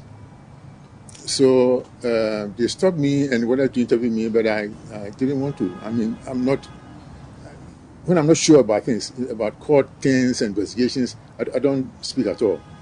But this afternoon, somebody called me and sent me a link that he read it from OSP online portal. I don't know whether that is true or not, but this is what I was told. As I said, it may not be true, so let's keep it that way. I see, but was it in relation to these excavators and the matters captured in your report, the missing excavators? Did they mention anything of a sort during the As I said, they mentioned we go over a lot of topics. So, including the missing excavators? I will not mention any specific thing, but we went through a lot of things. But as I said, I'm not very sure whether I'm supposed to mention them or not, because records were taken and they have the records. And did they make reference to the details in the reports that was leaked, your report? No. We didn't go over, I don't think we went over the reports that I wrote. I see. No. During that 2-hour period, no. There was no reference to the... No. I don't remember, no. Interesting. So, but, I mean, over the period, I'm sure you've had time to also look back at how the interrogation... Did the OSP give you an indication that you're going to be invited again? Well, they said if they need me, they will invite me. This is what I was told. So, if they need you, they're going to invite you? Yes. Have you seen this shoot as well by Captain Poda? I have seen it, and I've given my lawyers are dealing with it. So, okay. Yeah. So you've been served? Yes. The interesting thing is that it goes through the internet, social media for a day or two before I'm served. So I was served this afternoon. This afternoon? Yes.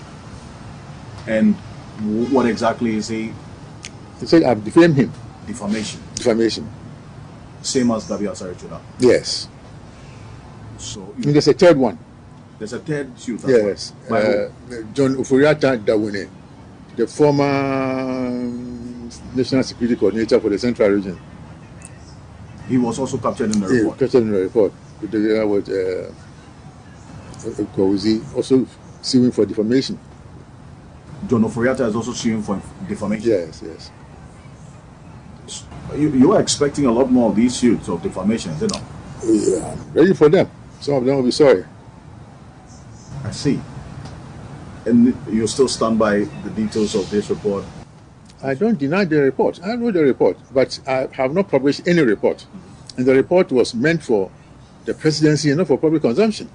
Indeed. And that's something that you've been consistent about? Yes. Do you feel targeted, in all of this? Of course, in a way. I'll be a fool not to feel that way, that the party allied, the government are serving, and so on, seem to be doing that, because if you hear, whether that is true or not, if you hear the official communication from the Jubilee House saying that the report is hearsay and what is personal opinion, and the Attorney General also saying the same thing, and so on, and you go around the nation and the destruction and pollution are increasing, then it saddens me. So in 2 minutes past 8, so that was Dr. Professor Kwabena Frimpong Boateng speaking to Alfredo Kansi of TV3. Just wanted to get the timelines correct, then we get into the analysis. So the first time, I think there are 4 dates. There's October 2022. Mm-hmm.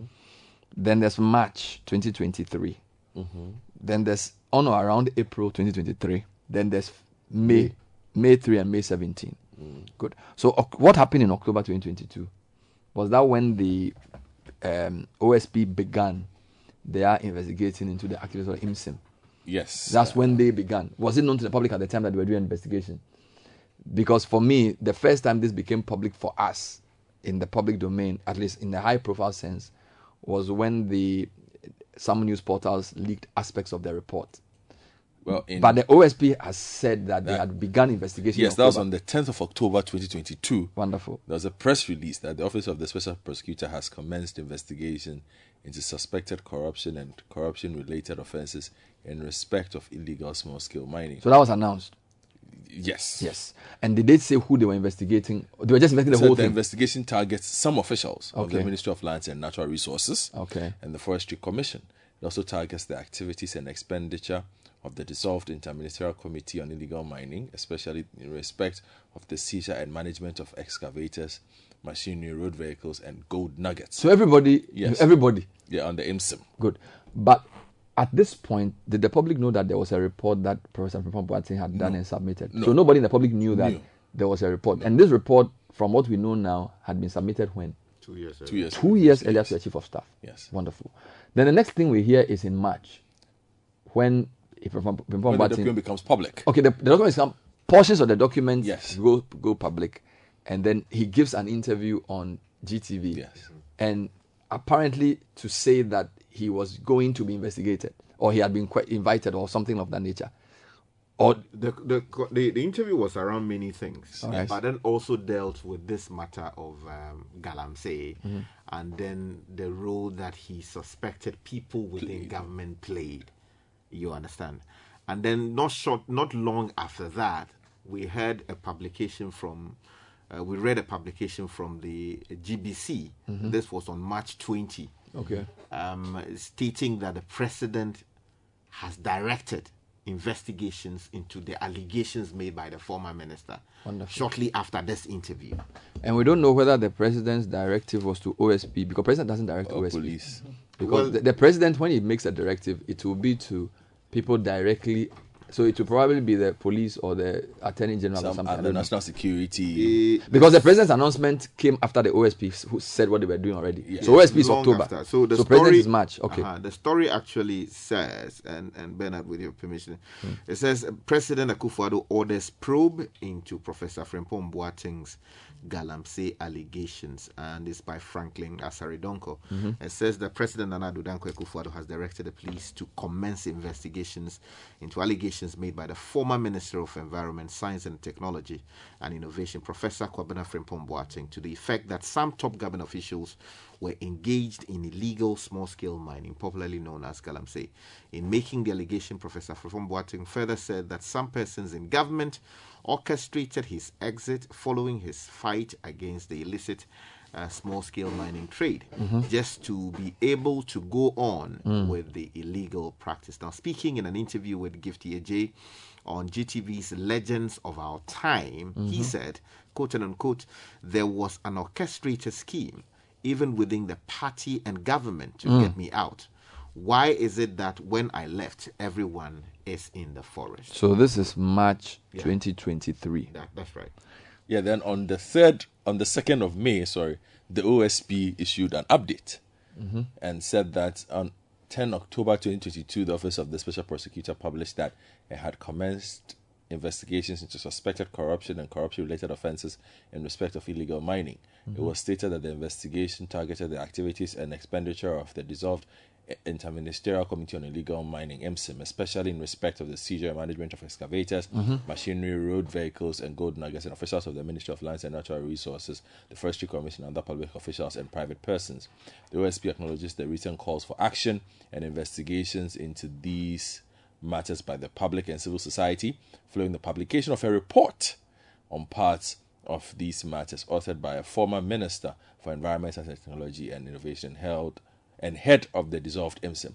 The OSP welcomes the calls for action and investigations, and it assures the public and civil society that this investigation is ongoing and far-reaching, and it also covers the matters raised in the report published by the head of the dissolved IMSIM. The OSP will take necessary action against all persons deemed culpable of corruption and corruption-related offences in the mining sector. And this was signed on the 2nd of May 2023. So now on 3rd May... Before that, what is interesting is that in the 10th October press release, the Frimpong Boateng report is not mentioned. Mentioned, yes. What is mentioned is Tiger IPI, Galamsey, fraud, Charles Bissiou, and then Ministry of Mines and all those things, right? It is in the May 2 update that the Frimpong Boateng report is now mentioned. Okay, so I think that's an interesting point because both of us know. So up until that point, the OSP was not aware of the existence of this report? That's the question. Either they were not aware or they did not think it was necessary to mention it. Okay, no problem. Or they were not, it's possible. So we don't want to just. But what we are saying is that the report was submitted to the president. That's what I'm saying. That I'm just trying to make a point that now hindsight is that the man submitted a report 2 years prior. OSP is investigating. From October. In October, they tell us they are doing an investigation of the whole IMSA, and we know they had to investigate because of all the things Anas has shown. Okay, now they didn't mention the report in the October announcement, but because by May the March interview had the thing had blown up in the public domain, they had to now include it in their update. Second point. Now read the letter for 3rd May for me. The 3rd May letter. This was to him. To him. From OSP. From the OSP. What does it say? Forgive me. It's a bit. It says the Office of the Special Prosecutor has commenced investigations into suspected corruption and corruption-related offences in respect of the activities and expenditures of the dissolved Interministerial Committee on Illegal Mining, IMSIM. The OSP considers you a person necessary for the investigation. You are directed to attend the Office of the Special Prosecutor at 6 Haile Selassie Avenue, South Ridge, Accra, on Tuesday, 16 May 2023 at 10 o'clock GMT for interviewing. You may be accompanied by counsel of your choice. You are further directed to come along with all necessary documents in respect of the work of the Interministerial Committee on Illegal Mining, MSIM, and we can safely assume this is where the arrest took place. So the date he was supposed to come was 16th May. Yes. So he was written to on 3rd May. Yes, after the 2nd May update. Yes. Good. So he goes on the 16th. Yes. And then he now tells us in the interview now that when he went, it was a 2-hour conversation, and somebody tells him he's under arrest, and then he's bailed. So I just wanted to be sure that we have gotten the timelines correct. 2 years ago, a report was submitted to the Chief of Staff. Public doesn't know. October 10, OSP says they're investigating activities of IMSIM, and they speak more about the allegations that Anas raises in his Galamsey work. Yes. We don't know if they see the report, they know the report, or we don't know. Around March, excerpts of the report are put in the media. We don't know by who. We don't know who the original source is.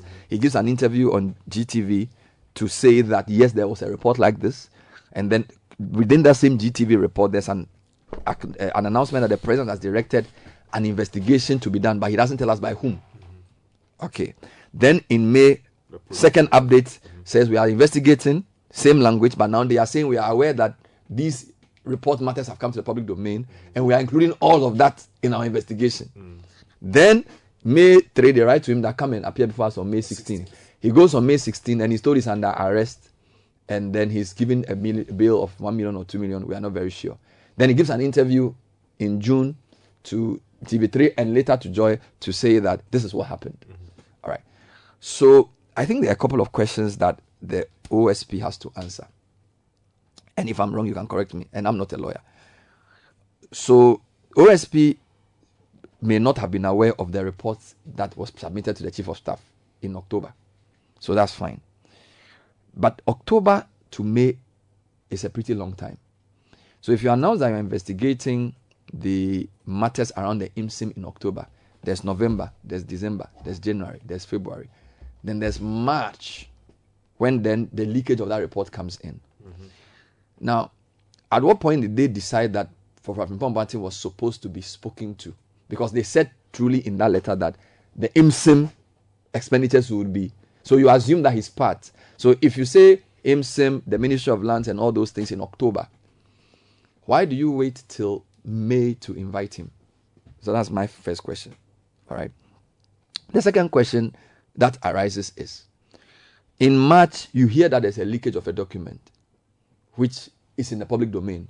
Have you requested for copies of the document? Have you seen the full document? Because you are a lawyer, you can say the document may be in the public domain, but hasn't been properly laid before you. So have you requested for a copy? Has it been given? Because what you'll be seeing in public could be a redacted version. We don't know.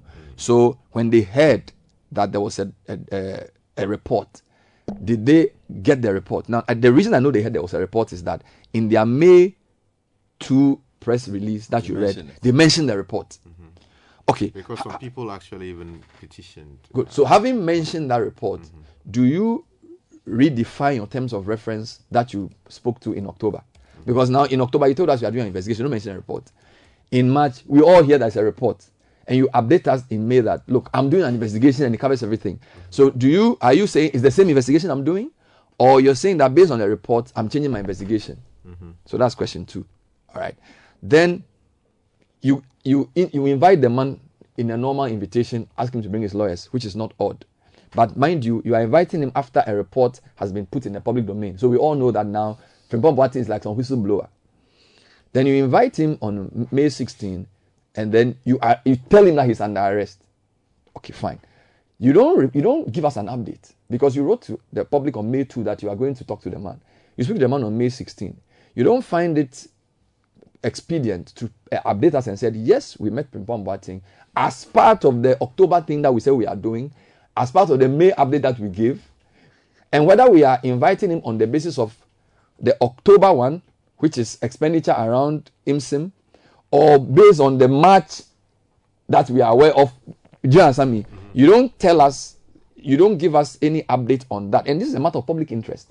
So you are not an obligation to tell the public what you're doing, but if you want the public to believe you, and if you want the timelines to make sense, and for us to believe that there is nothing untoward going on, I would have thought that after May 16, you say, okay, we met Frimpong Boateng, he came with his lawyers, we invited him, we asked him some questions, investigations continue. That's number 3. Number 4, you've mentioned a lot of people you're investigating on October. Will you update us on who has been spoken to? Because in the Frimpong Boateng report, he mentions about 12 ministers who are in that IMSIM. So if IMSIM expenditures are going on, it's not just the chairman. Then you mention Ministry of Lands. Have you interviewed anybody who was in that ministry? Then you mention specific people in different places who you said interfere with the investigation.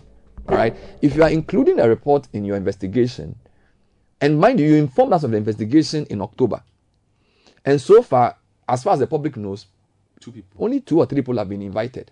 So is it that the invitation and the questioning requires so much work that you need to probably invite one person every 3 months?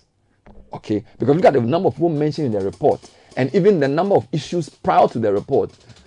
There should be more people questioned than this. Then, after the question of not even updating us on the investigation, have they even considered that once March has come up with the leakage, the whole mood around the investigation changes? So that even if it is standard operating procedure to invite a person and arrest, if you invite somebody on May 16, after a leakage of a major document in March, and then you tell the person is under arrest, how do you expect the public to interpret that arrest? Do you understand? Do you expect the public to say that, oh well, because in October we said we are investigating everything, and we are investigating on the basis of questions that he was supposed to answer then, even though we are doing it in May, we are still do you get me? It's like, why are you leaving all these gaps and now subjecting yourself? It's like yesterday in the night, people sent me in alarming form an artwork that Professor Frimpong Boateng had been arrested. I said, how on earth can he be arrested? This guy has been on the public domain speaking to people. He's giving. Do you understand? So how on earth is he under arrest? So, and this is a question OSP must address. That I think that there has to be more information around the current terms of reference. Are they still working with their October announced terms of reference, or have they updated it on the basis of May? Are they speaking to Frimpong Boateng as a suspect, or are they speaking to him as somebody who has blown a whistle that they want to use to get other people? That is very important for the public. Okay, and then number 3, how come they didn't update us on this specific incident, and they had to wait for the man to go on air to now tell us that he was arrested and that he was granted a 2 million for somebody to, I mean, I've seen aspects of the report. For somebody to spend his time to write such a report, very bold, to tell us the corruption involved in managing Galamsey, and to even take the trouble to add links and pictures and videos and go on air and put himself in at the risk of public whatever political character assassination, and then now OSP now arresting, telling him he's under arrest. I mean, maybe lawyers will understand this, but I will not. It's like, okay, it's SOP. Seriously, how do you expect me to think that something untoward is not going on? Do you understand me? And the OSP itself has to understand that this whole OSP was created because of public outcry against corruption of a certain kind. Corruption of politically exposed persons. So if a former minister has come out to issue a report which was leaked to the public, the matter takes on a different turn. So to now expect us to simply take your word in October as normal procedure, excuse me, no. They need to hold a press conference and tell the media. They need to fill the gaps and then redefine their terms of reference and justify why Professor Frimpong Boateng will be arrested on 16th of, even told that he's under arrest in the circumstance. You get me? So OSP has a lot of questions to answer, and I'm not a lawyer yet, but at least you are listening to me. I'm sure I'm making sense to you. Yeah, you are making a lot of sense. You are making a lot of sense. You see, look, let's admit it. The government has been particularly irresponsible in how it handled this Frimpong Boateng matter.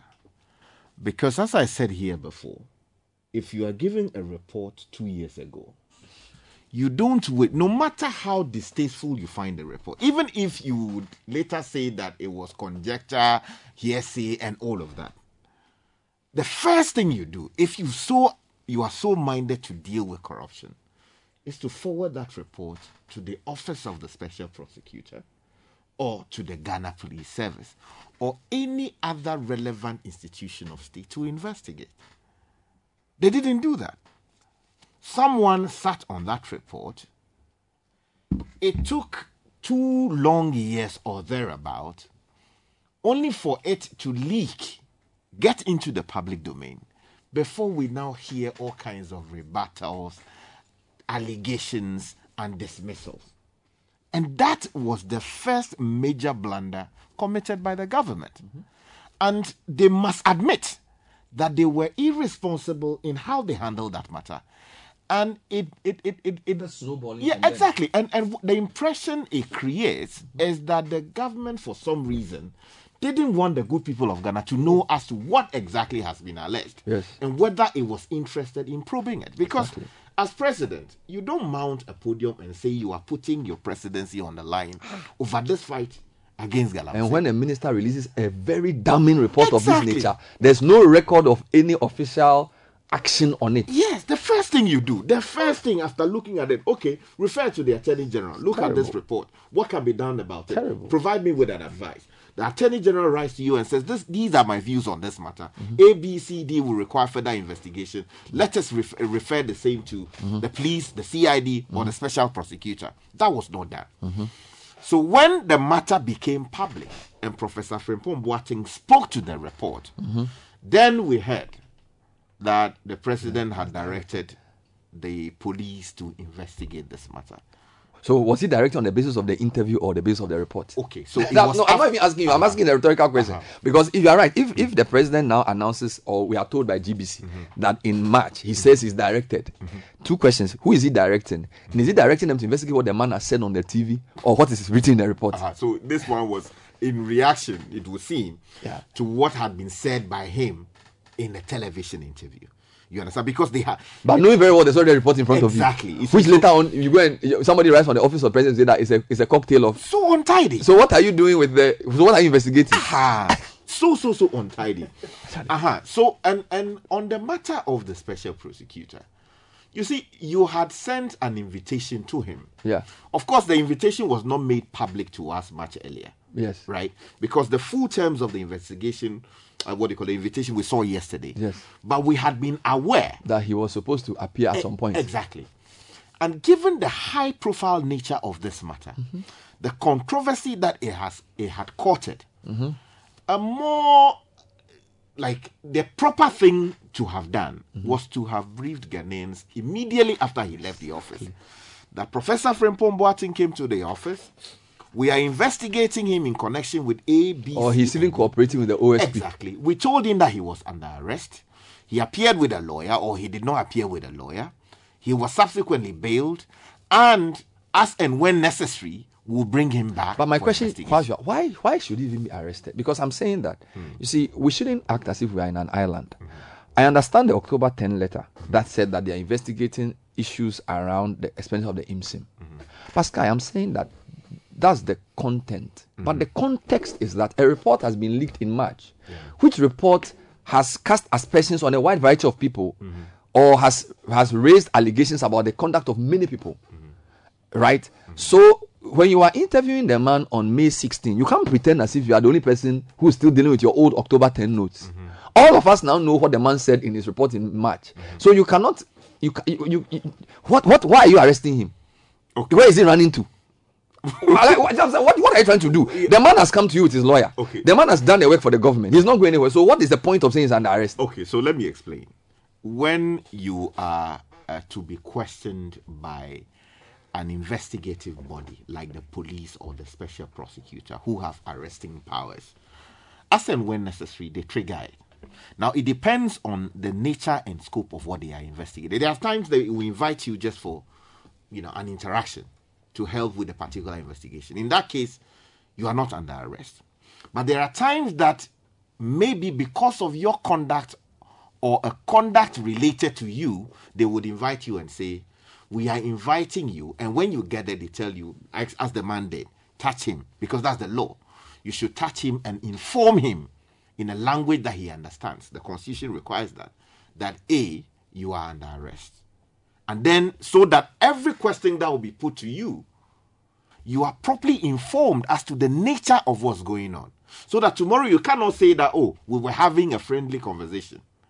You would now understand that, I am here because I am being asked regarding my conduct in the excavators matter, or some payments that had been allegedly made and all of that. So when you are talking, you have in mind the constitutional provision that says that, look, you have a right to silence. But so you are saying that that's probably like a legal procedure. But I'm saying that all that we do in governance, the reason we don't do it in secret is that we are subject to public accountability. So we want the public to believe that we are doing the right thing. So whether it's Shraj or OSP, you are doing it on and on behalf of the people of Ghana as empowered by either the law that set you up or the constitution. And I'm saying that if a man has released a report of this nature after you announced in October that, and mind you, the man's report was done before you say you were doing an investigation. Yeah. And at the time, to be fair, but the Kisi Ejabin was not in office. I'm not even talking about Kisi Ejabin or anybody. I'm talking about an office. See, an office properly constituted, investigating corruption around IMSIM, which at least a year before the announcement to the public were investigating, ought to have known that there is a report produced by the man. Okay, so I'm coming. So even if they are, so my point is that the man's work largely will form a lot of the basis of what you are investigating, because he gave us, at least in the public domain, I don't know what OSP knew before the report was given. He was the chairman of the committee, for crying out loud, and he's put out a report that he sent to the chief of staff of all people. Okay, so I am saying that to the extent that he's come out to speak about this report, he hasn't denied that the report was sent to the chief of staff. He has in my view, he's a whistleblower. Right? So you don't in your investigation that you say you are doing from October, and we don't even know whether you knew the report was there before. Now tell me that he is under arrest because you are going to ask him some questions and he needs his lawyers and all that. I'm saying that, look, in the mind of the public and in the mind of right-thinking people who may not know the law, this sounds like either the OSP lives in a different universe from the rest of us, or he knows so much that all of us don't know, or they are basically just trying to frustrate the man. That's how I see it. Okay. And I really need somebody to convince me that if you were managing this process, would you have managed it this way? No, certainly not. What are you telling me? I would have done. What are you telling me? So now I should believe that you arrested the man in good faith as part of your procedures. Come on. You see, please. To be fair, sometime on the 3rd of May, there was a formal complaint that was made to the OSP, at least regarding the report that came in from Professor Frimpong Boateng. And Ghana Web has that story published on the 3rd of May 2023. Special prosecutor petitioned to investigate Frimpong Boateng's Galamsey report. The first paragraph says, Strategic Thinkers Network Africa, Stradnec Africa, has petitioned the Office of the Special Prosecutor to investigate the contents of a 36-page report by Professor Frimpong Boateng on illegal small-scale mining. And then also much earlier, the NDC, the opposition NDC, had said at various points that they were interested in filing a complaint at the Office of the Special Prosecutor. And then also Shiraj. I'm aware that the Honorable Dapamako, for and on whose behalf Samoa Ado, yeah, that's right, filed a complaint at the Shiraj for appropriate investigation. So I do not know if they actually proceeded to file a complaint at the OSP. Now, we agree that the OSP's handling of this matter hasn't been tidy. Of course, they did not publicly tell us that they had written to him by reason of the letter that went to him. But again, given the profile of the matter we are talking about, the man involved, all the suspicions around it, I think it should have been properly handled. The way it was handled, with the greatest respect to the brilliant people who work there, I think they did not. So right now, the question we have is, who else has been invited or will be invited? Because right now, 3 others have been questioned thus far on the matter. Who are these people? We don't know the identity of the people. I mean, look at the number of names. Sky, the number of names in the report. And you see, I keep going back to this, that because you see, the OSP is in a very important position, and you cannot tell me that they didn't know there was this report. You cannot tell me. Because if you are investigating an IMSIM that you announced in October, and at least 1 year prior, a report of this size has been submitted to cabinet or to the chief of staff. The very subject you say you are going to investigate, the man telling it has done a report that he has given to the chief of staff. So you ought to have known that report existed. Yeah, you see, but to be fair to the special prosecutor, a document submitted to the chief of staff can only come to the attention of the OSP if he was copied. or the chief of staff referred the same. No problem. To him. Why? Okay, when you announced that you were doing investigation from October, why did they have to wait till May to invite the man? October, November, December, January, February, March, April, May, 8 months. Sky, if you say you are investigating issues around IMSIM. The man is the chairman of the IMSIM. And you express you say you are doing an investigation. You mention some of the things Anas had found. 8 months. So isn't that like what were they waiting for? Well, I don't understand. Again, 8 months. Not to hold brief for them. It's normal that investigative institutions would do preliminary investigations. Okay. As to understand whether it is even worth going into the matter in the first place. Okay. So they will look for side, pieces of evidence, hear. collate all of them. Before when they face you, they know that they have, some prima facie basis to actually question you. So while I would not say the reason why they may have done that. But why do you announce? I thought that would be done before you announce. You see, Sky, you've told us in October 10th. You go for it October 10th. October 10th, sorry, I'm referring to documents based on their dates. The October 10th letter that was sent to the public is very clear that there's something to investigate. Yeah. So and that was Anas. Do you understand? So there's already a primary facie case that the reason you announced to us on October 10th, you are not investigating, that you already established that there's something to investigate. And the thing you say you are investigating includes the IMSIM. The IMSIMs are the center. Yeah. And I'm saying that so you announce in October you are doing an investigation of this size, which means you already established a primary facie case as something ought to be investigated. Yeah. Why do you wait till May to invite the man? I want to respond to something from the message, then I'll use that. Eric from Dansuman says the OSP publishes half-yearly reports. Are we saying they should brief the media every time they arrest somebody? Is that how investigative bodies work around the world? The fact that he published a report does not mean he hasn't done anything wrong. I'll start from there. You see, there are major cases and there are minor cases. I'll give you a typical example.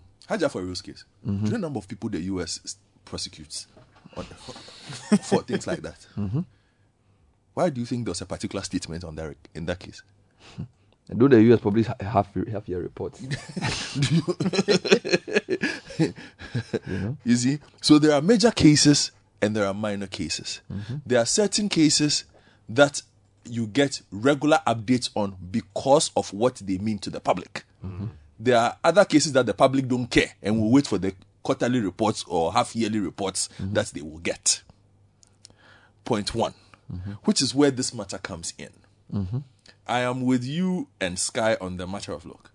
The OSP as an institution has its own procedures. Okay, what the OSP failed to acknowledge in this regard and must admit and improve going forward is that it deals with cases of different weights. The process that applies to Kwesi Nyaako is not the same process that you apply in addressing the public on matters of Yahweh J. You understand? There's a reason why the Office of the Special Prosecutor deals with something, corruption. Now, what is the measure of corruption? Perception. Thank you. Where does the perception come from? Public discourse. Public discourse. So, if in the carrying out of your role in dealing with corruption, you do not take into account how the public perceives what you are doing, I'm sorry, you can do the best of work. So far as you are not carrying the public perception along with you, you are not working. The work might be excellent, but the public has to believe that the work you are doing, one, is genuine, is honest, is thoroughly thought through, legal, and fits every bill there is. Exactly. It is not a matter of the people who sit in the Office of the Special Prosecutor alone to say that, well, one, when you come, standard procedure is that we caution you and we bail you. Fine. Everybody knows that. Okay? So you would have checked your good practice logbook. Everything is fine in there. But what you cannot do is fail to acknowledge that your office holds a duty of responsibility to the public who have significant interest in some of the cases, not all of the cases. The OSP in their quarterly reports, we read it, they are doing a lot of cases. 80%, I'm saying a lot of Ghanaians don't know jack about what they are doing. Exactly. But they know about 3 or 4 of those cases. Why? Because of the far-reaching nature of the people involved and the implications. Why? So the OSP must acknowledge the fact that there are cases and then there are cases. This one is a case.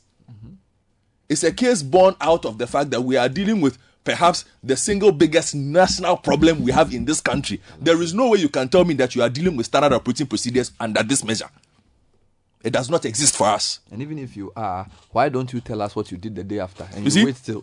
So, in following their regular procedure, what they have done is they have put themselves in a situation where they are going to struggle with perception problems. So they are now going to be on the defensive. You are on the defensive. Yeah. No matter how much justification they put out, and it will be correct for them to say, why are you complaining? We have done the work by the book. This is what we do. Well, you failed one final check. Updating us at that time. You see, because now questions have arisen that you have to answer. That you necessarily would not have to answer. But those questions are important because you do not want public perception of your impartiality to change. The other thing is that almost every major thing we know about this, it has to be the prof who says it before officialdom responds. I'll get to that. Okay? You do not want public perception of your partiality to change. So, in this particular matter of Professor Frimpong Boateng, I've been educated by persons within the Office of the Special Prosecutor that what happened is standard procedure.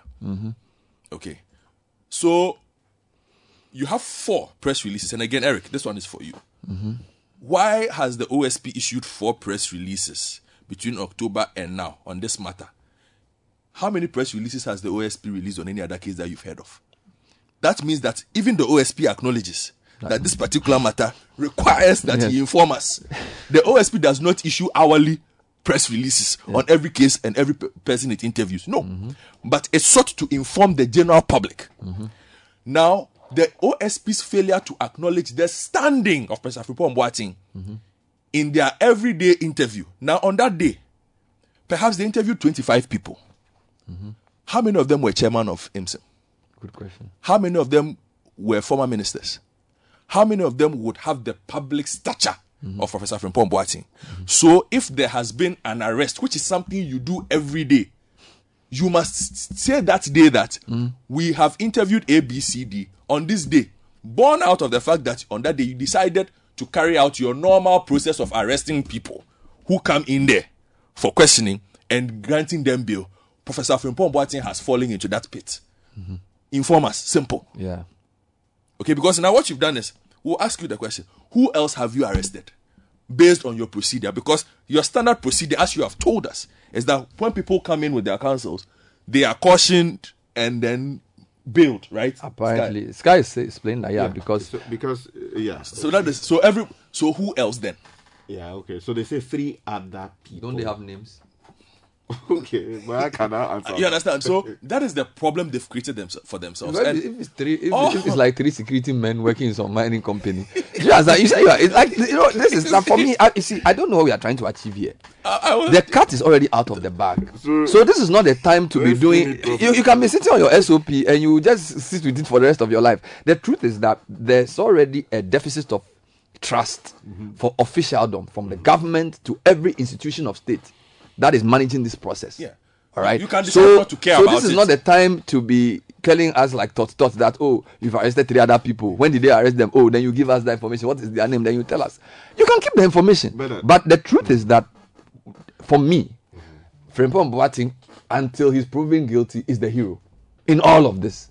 And you are not going to change my mind by telling me you've arrested him. Oh, you will not. No, that one there is clear. He has come out to say what was there. Everybody else who was there and the thing was not working decided to keep quiet. He's the one who came out to say it. And the reason we are all hungry and shouting is because of what he did. Yeah, if he didn't do that, we will not be here today. I'm not saying that he hasn't done anything wrong. I have investigated him. But I'm saying that in the public discourse we are having today, the report that has been attributed to him, we've all read it. We've seen what was there. A lot of people were supposed to be part of the IMSIM. Not one of them has come out to say anything apart from saying that Frimpong Boateng is lying and all those things. So my point is that we who say we want democracy to work and want good governance, we should be pushing for official bodies to be more transparent in what they do and to be more consistent. Let me just take you to the ally that deals with how the special prosecutor does his work. So if you go to the LI, it is, let me just mention, so this is LI 2374, Office of the Special Prosecutor Operations Regulations of 2018. It deals with the complaints, how the investigations commence, prosecution, seizure, freezing, confiscation, management of seized, frozen, and on and on and on and on. But the relevant portion that I just want to read for our education, so that people, as I was saying earlier, preliminary investigations. So if you go to that relevant section, one says that where the special prosecutor considers a complaint lodged with the office and determines that the complaint is within the mandate of the office. Because you asked a question earlier, why it took too long a time for them to respond and blah, blah, that determination perhaps had not been made. Yeah, that's right. For all you know, the special prosecutor or an authorized officer shall assign the complaint to a control file or a zero file, which shall serve as a repository for complaints of a similar nature, which are received and not assigned for immediate investigation, but are indexed and saved for future retrieval. Now it goes on to say, B says, for a preliminary inquiry or investigation involving some measure review, contact, or observation activities in response to the complaint indicating the possibility of the commission of corruption or a corruption-related offense for the purpose of detecting or preventing the commission of corruption or a corruption-related offense. C says, for a full investigation where the facts and circumstances reasonably indicate that an investigation may be conducted to prevent, solve, or prosecute corruption or a corruption-related offense. Then Section 2 of that regulation says that, well, Regulation 2 says that, a preliminary inquiry or investigation under paragraph B of sub-regulation 1 shall be conducted, with as little intrusion into the privacy of individuals as the need of the situation permits, and shall be terminated when it becomes apparent that a full investigation is not necessary.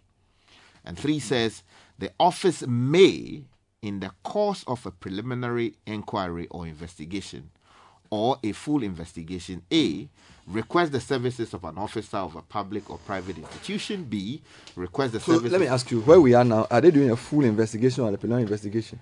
So it would seem that this is a full investigation they are doing. I mean, I do not know the facts. I think you should read the October 10 press release. That will let us know, because that was the first announcement about this.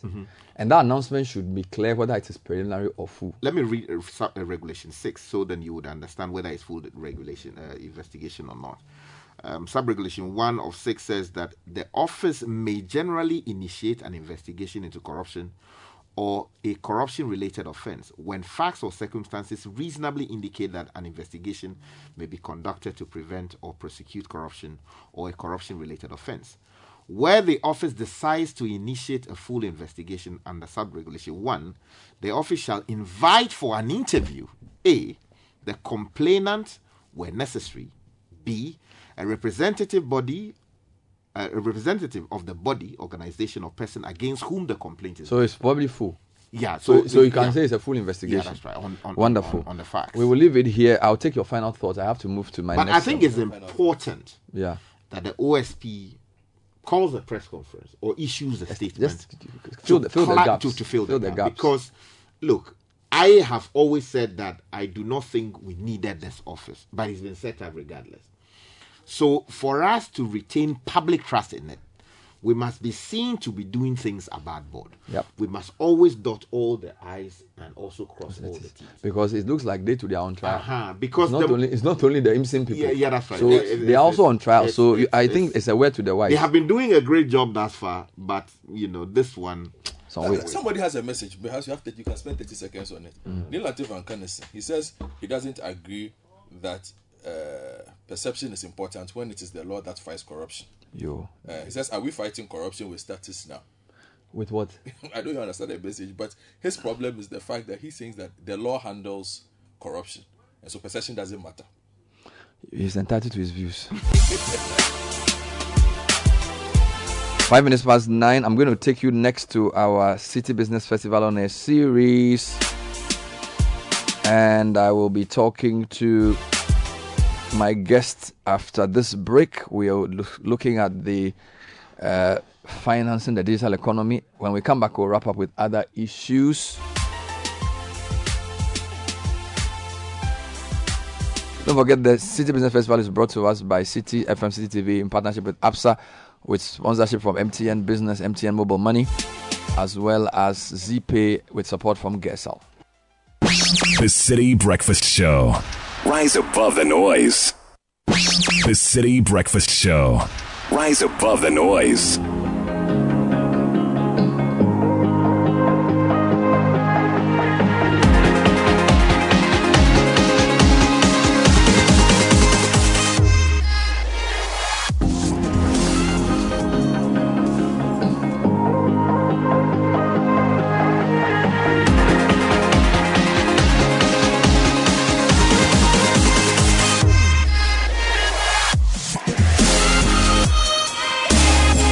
Welcome to day 4 of our Citi Business Festival on a series. Our first week is focused on the digital economy, and this morning we'll be getting the insights from one of our sponsoring organizations and how they relate to the digital economy. So my guest is the head of payments and digital commercialization at APSA, Claude Agina Samoa, and he's here with Henry Horatio Nidodu, who's the head of digital and emerging payments within that unit. Gentlemen, you are welcome to the Citi Business Festival. Thank you very much, Bernard. Wonderful. Horatio, we had you on the panel on Tuesday, so today we allow you to rest a bit. But it's good to have you. Good morning. Now, today what I want to do is to understand what you do, but also get a sense of the money aspect of all of this, right? So yes, in a sense, we'll talk about payments, but also we're talking about digital economy, platform, storage, but we need money to push that. So we'll also discuss a bit about financing fintechs and tech startups. But let's start with you, Claude. You're the head of payments and digital commercialization at APSA. What does that mean? Thank you, Bernard.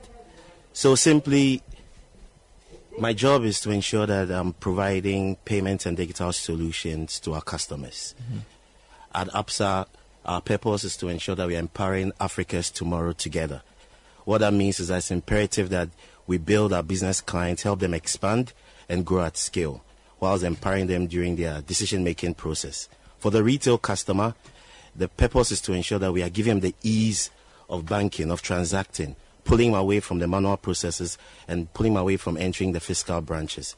Hence, I can just say in summary, my role is to ensure that I'm providing convenience, security, speed, and the flexibility of banking and transacting at the comfort of your home, office, or wherever you find yourself. I notice you separate this from the consumers or the the customers, and then like the corporate business partners.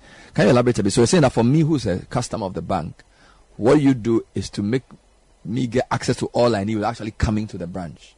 Exactly, Bernard. So today, the branch is your phone. You do not need to walk into any of our branches to execute or effect any transaction.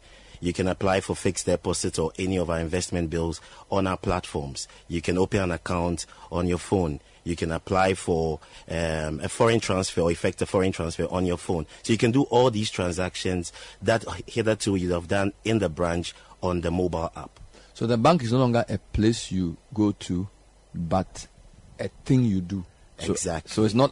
So you can't say I'm going to the bank. No. The bank is coming to you. Exactly. But do customers understand this? Particularly because you are a legacy bank, you've been here for many, many years. I still know people who want to talk to somebody. They want to see Claude, because when their grandmother came to the bank, Claude's grandfather was the guy they met. So people are very comfortable with, especially with the legacy banks.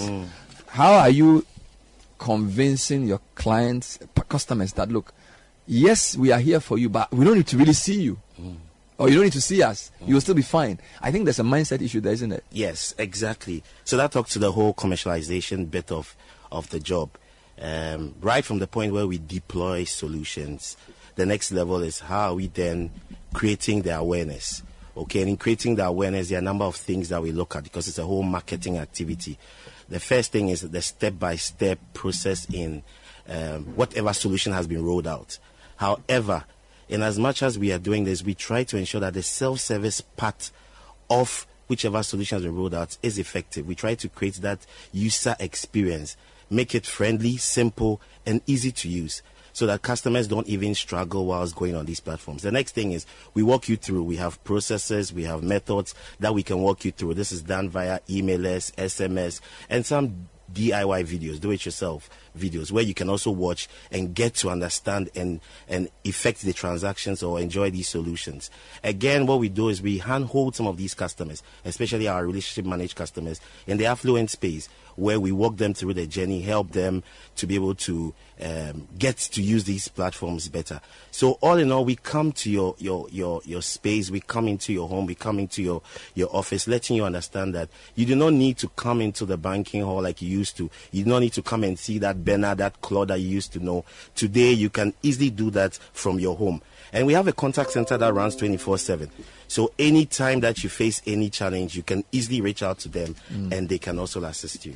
But internally as an organization, how do you treat digital? Is it replacing people as well? Because I know, for example, you guys now use AI.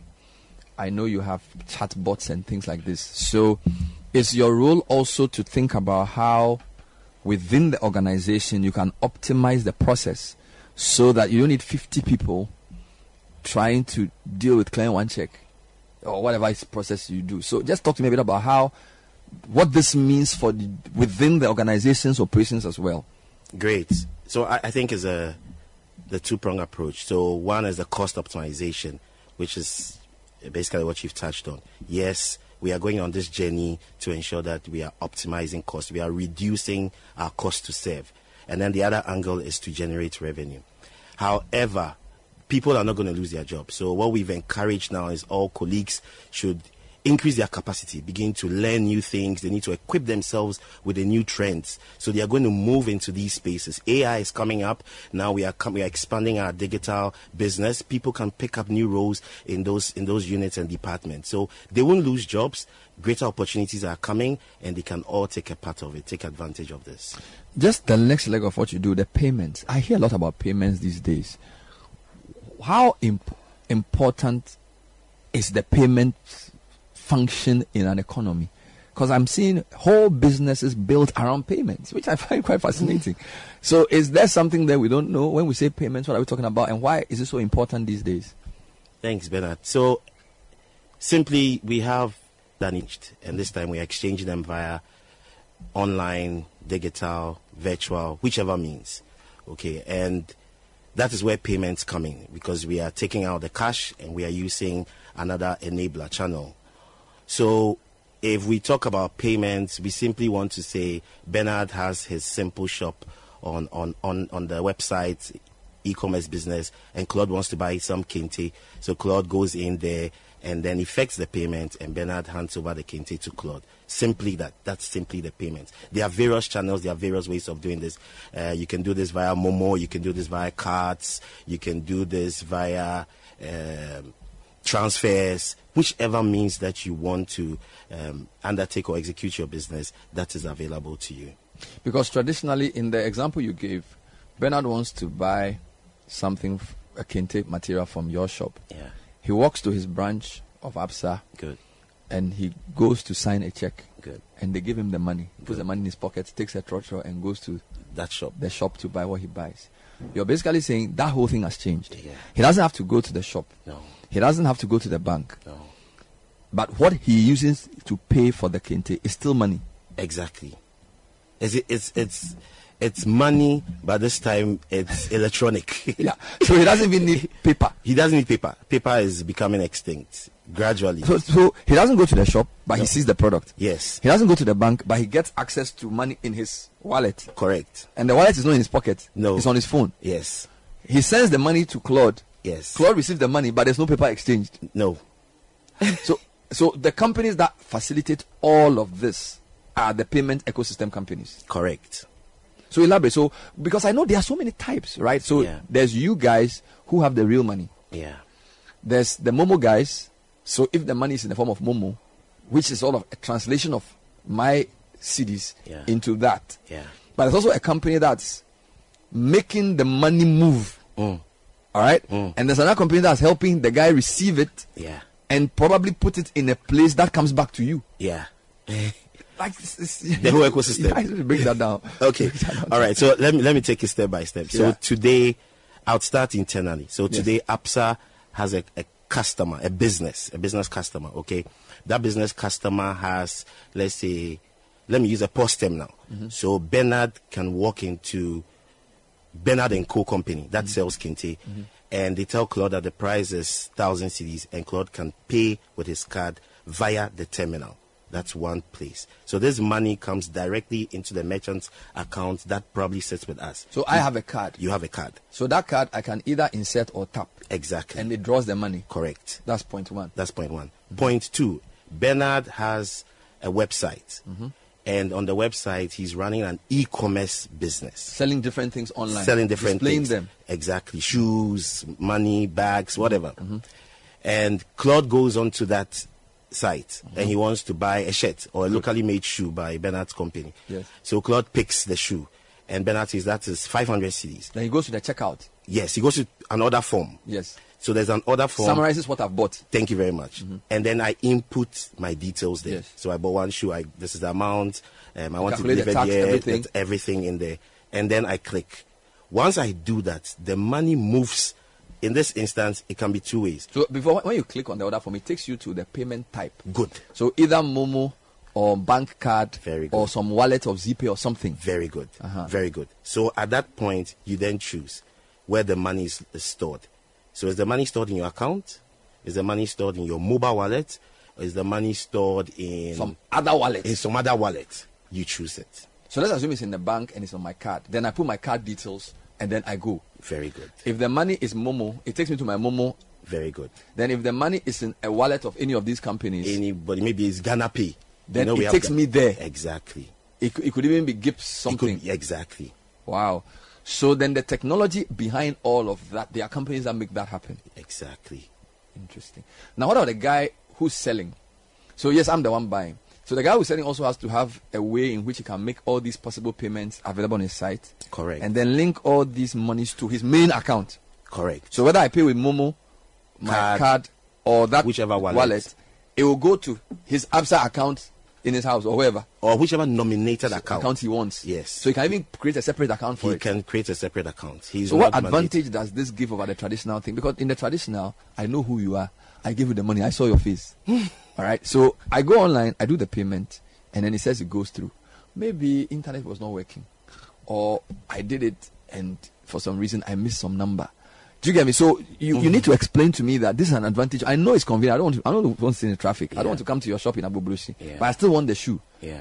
So can you compare and contrast the advantage and disadvantage of this system you have created with your partners, as against Bernard coming to your shop and giving physical money and say, Charlie, if you tell me you don't have the money, you are in trouble.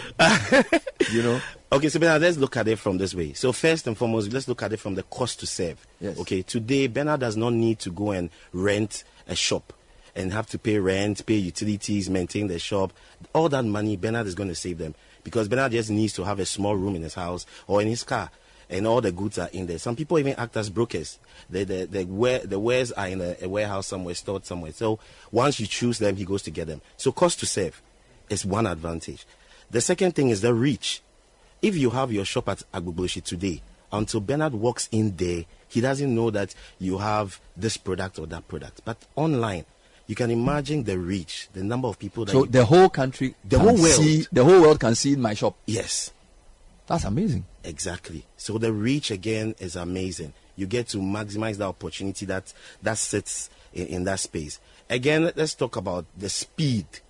Okay, so I see it, I can have it now. So then somebody will get the delivery to send it to me. Immediately I make the payment. Quickly. Good. Quickly.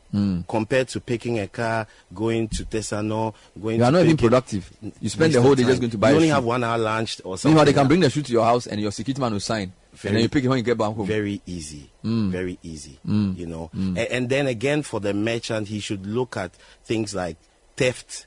Which again can happen because you're collecting cash, a lot of cash. People can, there's a cost to it as well. So the risk and the cost associated. And it's even tracking his expenditure. Exactly. Then even if he wants to process So like if he has 200 sales in a month, I'm sure there's a platform he can go to where he can now know that 60% of my buyers are from Kumasi, 40% are aged below 30. Exactly. He may not be able to do that if he's sitting in his office because he may not even know who the guy is. Exactly. But because of the data system that he has. Exactly. So now he generates more intelligence about his business. Exactly. So you've touched on, I was just coming to data and insights, which again is the new oil, because that points to a lot of things, and you can have predictive models to tell the next best product for these customers because you know them, you know their behavioral patterns, you know how they are transacting, and so you can tell which products, which solutions to offer to these people. So if like Bernard comes to your site 4 times a year, you can analyze Bernard and say the first time he came, he bought a belt. Yeah. Second time he bought a wallet. Yeah. And then he bought a shoe. Yeah. Then he bought a belt again. Yeah. So it tells you that maybe his cycles for buying belts is every 6 months. Every 6 months. So you probably want to come.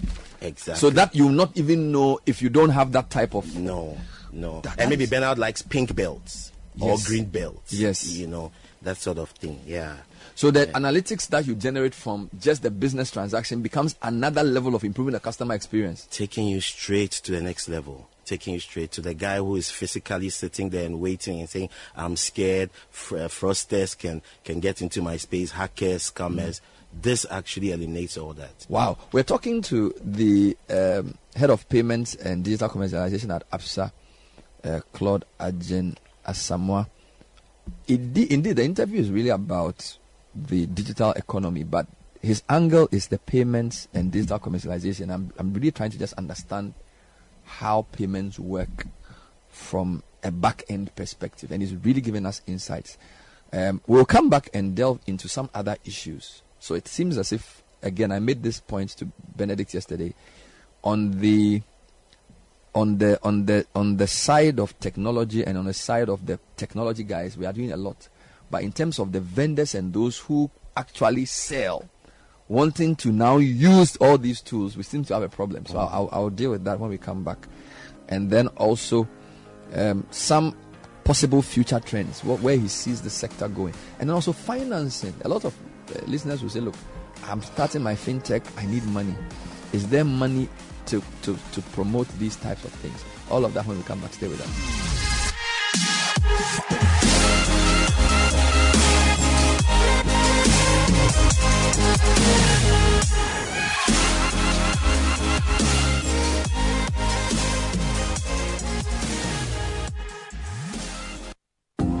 The biggest business festival in Ghana is on. Mark your calendars this June as we bring you the Citi Business Festival 2023.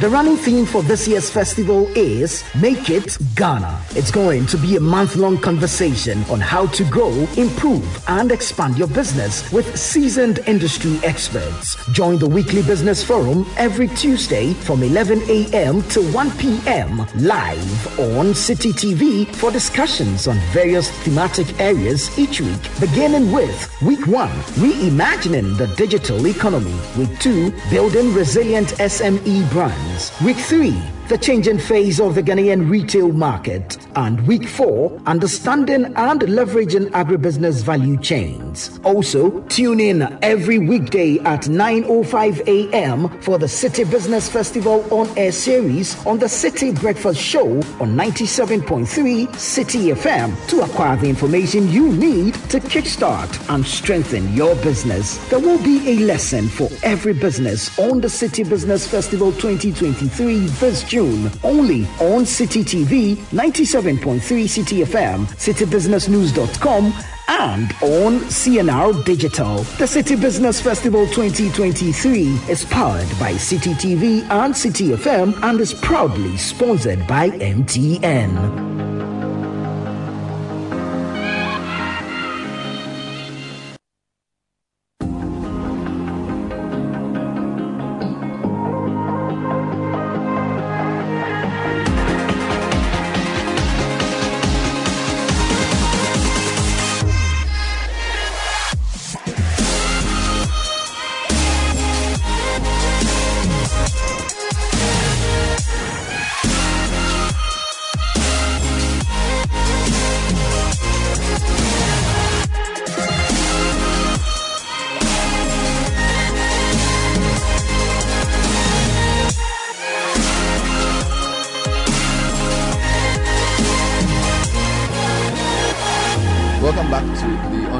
Noise. This is the City Business Festival. Today we're speaking to the head of payments and digital commercialization at ABSA, Claude Ajin Asamoah, and our discussion is around the digital economy broadly, payments specifically, and also financing of same. So Claude, you've said a lot about the payments. I think I get it. You've explained digital commercialization. I get it. But why is a bank like ABSA even interested in the digital economy? Thank you, Bernard. Bernard, today, digital is the way to go. You cannot keep maximizing the opportunity out there through your physical structures. That would not work. How many salespeople are you going to get to enter all the areas in Ghana and even globally? Your reach will be limited. So it's imperative that as a business, we begin to structure or restructure our models to play in this space and play more aggressively. Internally, some of the things that we've done is to ensure that we are equipping our guys, increasing the capability and capacity of our people. Again, when you look at our digital bouquet, products and services that we offer, it should tell you that as a business, we are very serious in that sphere. Again, we are partnering people like MEST to be able to help the youth play some role in the community. We are equipping them with skills, changing the mindset, and bringing up these new entrepreneurs who are also going to help develop this digital agenda. Lastly, from a financial part, which the bank comes in, the money part, we're also trying to ensure that we are financing all these new businesses, startups, fintechs, women in businesses, agri-businesses, the youth, to ensure that they can now pick up their businesses and take to the next level. So it's a key for us, and that's why we are playing in this space actively. Generally, when you look at technology companies in the global south, apart from the big ones, a lot of the good ones start as startups. 3 or 4 people leave university, come together. Inevitably, after putting their monies together, they would need proper financing. We tend to typically see money coming in from venture capital. We tend to see money coming in from private equity, mostly from the US and Europe and maybe other parts of the world. The monies we have here doesn't seem ready to support these types of technology ventures.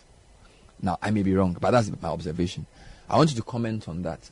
And also how institutions like yours can begin to be more amenable to financing this type of startups, because we notice that a lot of them tend to do well. Yes, some do fail, but some of the companies we celebrate today started like startups, right? Started with their own money. Somebody from US will come in and say, we are going to give you, come in as an equity partner, we bring in X amount. Gradually, they become very big.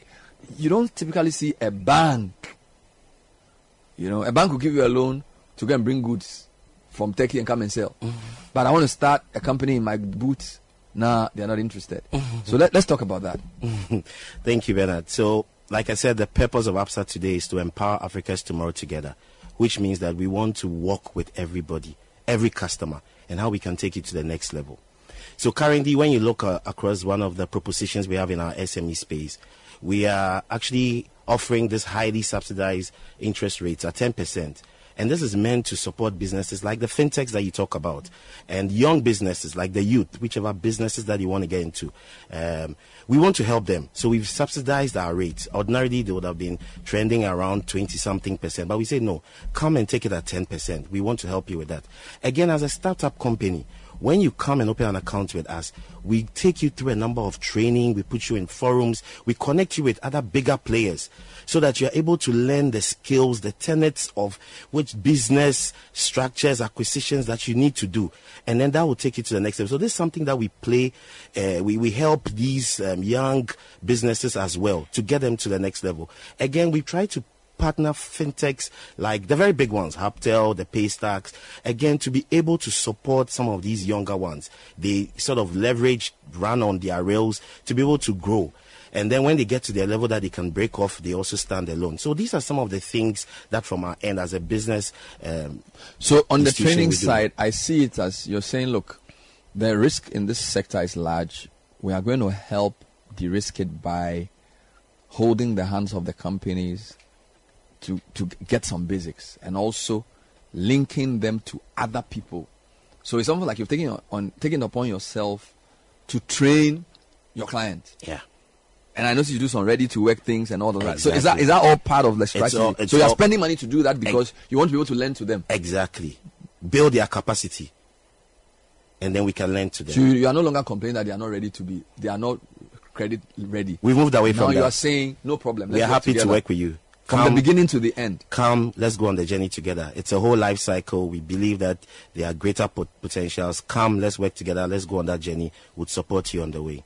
That's it. But let's talk about some of the companies you mentioned. So you guys have been in this business for a long time. You mentioned, just give me some of the partners you have.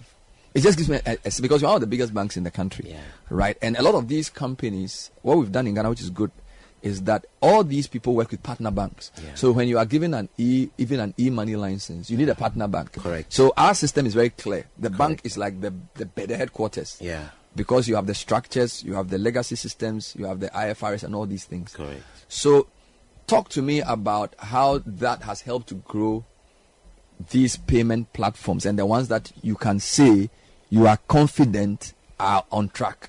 Great. So I think one of the great partnerships we have is with Visa. It's a scheme called Visa. Visa has been very instrumental in us growing our card business and on the e-commerce side as well. On the e-commerce side, they have what we call the cyber source. So a partner like Visa, great partnership. We've had great achievements with them. We've grown businesses. We've been able to meet the needs of customers with that partnership. Again, with the telcos, MTN, Vodafone, Airtel, Tigo, we have a great partnership with them. This actually covers or expands our reach, looking at access, financial inclusion. We leverage on the telcos to be able to drive home that agenda. Again, with MEST, like I said, in touching the youth, changing the mindset, training, equipping these people, MEST has also been a very great partner. And we have other ones like Jumo. Jumo is also coming, where we are also lending to this sort of a micro lending proposition where the ordinary people can come and take loans with us. APSA is behind and financing this. And then we have other big fintechs like Haptel, we have Paystack, we have ExpressPay, who we also use our platforms to enable their payments and they can route it to us. So these are some great partners that APSA has been working with.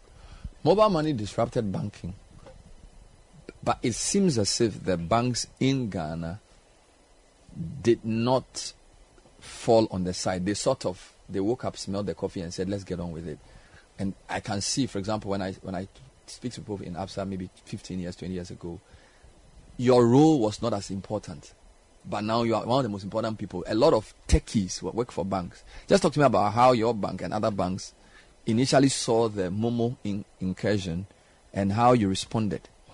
Thank you, Bernard. So, yes, you're spot on with that. We woke up one morning and we noticed that a lot of our deposits were actually going out, sitting on wallets, sitting in the telco space. And obviously, whichever partner banks they had contracted were enjoying those benefits. Again, we noticed that transactions were happening more in that sector than us. So we quickly had to plug in. So we quickly had to go and then sign up some contracts, some deals to be able to hold these deposits. So these deposits do not necessarily sit in individual accounts, but we hold them as e-value. But again, it gave us a pipeline for leads, because then again, for some of these customers, we are able to cross-sell our solutions and they become our customers. From the payment side, we've worked together with them. So you have solutions such as bank to wallet, which means that Bernard has an account with APSA and he wants to send money to Horatio's wallet. He can easily do that because of this great partnerships, interoperability things that we've put together. So these are some of the things that have benefited us from the partnerships that we've created. I've always wondered, the bank to wallet, which happens more? Do more people withdraw to wallet or pay? Because I do both actually. So if I have a loose cash that I pay to my Momo and I wanted to go to the bank, I won't go to the bank. I'll pay into my Momo and then pay to the bank. Yeah. And then if I also want to withdraw, I would do same. Yeah. So for me, it's a bit of 50-50. Yeah. But I don't know whether it's a good solution for a customer. Yeah. Is it a good solution for a bank? Because some people say that. So for example, if Desmond, who's my technician, says, Charlie Aloski, I need 50 Ghana to do something, I look in my physical wallet, I don't have 50 Ghana. So Desmond, sorry, I don't get money. But now, if Desmond says, Charlie Aloski, I need 50 Ghana, I can't say I don't have money, because if I even look in my pocket and I don't have money, when I go on my moment, there's no money there. My bank account is still there. Say, Charlie, pull money. Yeah. So it seems to me as if withdrawals may be more than deposits, and because the telcos also sort of are cash rich, they may keep the deposits you know what I'm saying? So like people would use the bank wallet to remove their money. Yes. But when you go and pay into your Momo, it's not like they don't want to give it back to the bank because like the bank is long. Yeah. I don't know what you guys are. Yeah. So Bernard, it's a fine balance between, I mean, the bank and the wallet. Okay. Yes, you might see maybe about a 60-40. You have more people moving from the bank to wallet, and then the reverse, maybe about 40% doing the wallet to bank. So it's about maybe a 60-40 between the two splits. But there are some things that we also do to sort of mitigate or minimize that capital flight. Okay, some of these things are like the transactional limits, and then some of the charges in there. So we need to sort of manage. But would you say generally that has Momo increased the liquidity and the deposit rate for the banks? Can you put hand on hand and say, look, Momo has helped more money come in because somebody may have been keeping the money home, but because of Momo, right now they are in the system as against another appeal? Correct. 100%. I agree. That's the situation. Wow. So we need to thank the Momo guys. Let's end with my question around getting. So I'll give you another example. So one of my friends, Godfrey, he keeps telling me he lives in Kenya. He lived in Kenya for a while. He says in Kenya, when I go to Kenya, I don't need physical cash. And I don't need to do cash out. So when I go, whatever I need to do, there's somebody who receives the payment within the system. So he can just go with his phone and do everything. He says, when I come to Ghana, I have money in my Momo. But most people are doing cash out. They're going to buy a gari with the cash. He's going to buy Baba shop with the cash. He says, when I go to my Baba, I don't need to move money. But in Ghana, you remove the money. When I want to go, so it's saying that in some economies, and he uses Kenya as an example, they've created a system where everything is moving within the system. Yeah. But you go to Ghana, people are queuing at the Momo vendor because they want to remove 200 Ghana cedis to go and buy gobe. Yeah. I don't know what you think about that and what we need to do to create. I don't know, as an economist guy, I'll call it the demand side, where there's more people who say, look, you can pay me with it without me having to collect money and give to them. It seems as if we have a problem on the maybe you can call it supply side, depending on how you see it. Yeah. But there's obviously a missing link there. Yeah. If you get my point, if you can, you can give me your thoughts on that. Yeah. So Bernard, you're right. So I think it's how we are building the ecosystem. Mm-hmm. Okay. So today, Bernard wants to buy Kente with the example I used. Yeah. So he goes online and pays for it. The Kente seller or that merchant needs to go and pay, let's say, the one who provided her with the threads. She should be able to transfer that money to that person. That person also wants to go and pay the one who sold the cotton to him. He should be able to pay. So we need to build the ecosystem. That whole value chain must be built. You know, where everybody is enclosed in it. We are not breaking at the point to take money to go and pay. No, we need to do that. Again, I think we need to. So for the customer, are we creating the right access? Is there enough access to pay? So with the example you gave with Godfrey, today he can go to the barber shop. They don't have any payment channel there. Why? So we should create the access. We should be able to get into all these spaces and create that and make them more cheaper for the guy. So like the barber, what's his problem? Is it that it's expensive? How can we make it cheaper? How can we give him? Today we are coming out with a solution called a soft pause. So you don't even need to get a terminal. We can just put a soft pause, which is a phone. Wow. I get there and I can just tap on your phone and I've paid. You know, so we need to look at some of these. We have a USSD solution. We have what's the other one? We have what we call the push link. It's a payment link. So you can easily go on the person's Instagram account or Facebook or WhatsApp and would push a link to you. And you can easily just go there and pay. So we need to try and create enough access. But on the access is the infrastructure. Because again, if I come in and I want to pay, and you don't have good connectivity, you don't have stability, then it means that obviously I'll lose trust in it, because at the time when I wanted to pay, your system was down. You had downtimes and everything. So we need to also look at that. Again, we also need some support from the government. We need to have some policy, some policy refresh, some policy direction. You know, we need to put in place a framework that would also get more people to accept these payment solutions than the cash. You know, you want to pay for your passport, you want to go and renew your license, we need to put in place these solutions and cut out all the cash accepting channels that we have there. Final question is just about the future. What do you see? We are in an era of AI, chat GPT and all of this. As somebody who's a technology guy in a financial institution, which itself is interesting because now I insist that the techies are becoming more important in the finance function. So like 20 years ago, you just needed hardcore finance to work in a bank.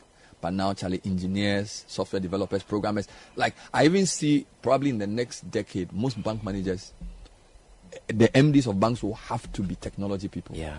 Because the finance is there, but the technology is where the future is. Yeah. How do you see the future in this sector, and what are your final thoughts? A number of things are going to change. Today, when Bernard wants a loan, he probably has to walk in and say, can you give me a loan? Things like that are going to change.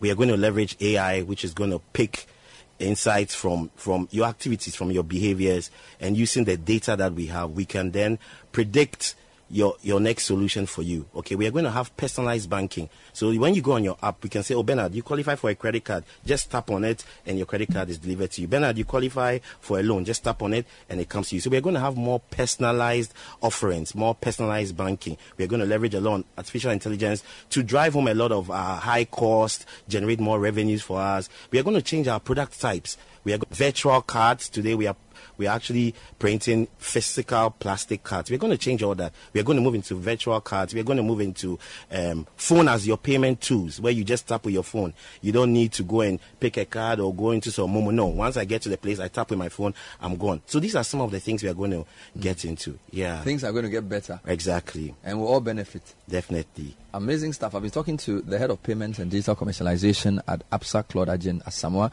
He came through with Horatio Nidodo, who was basically just giving us moral support.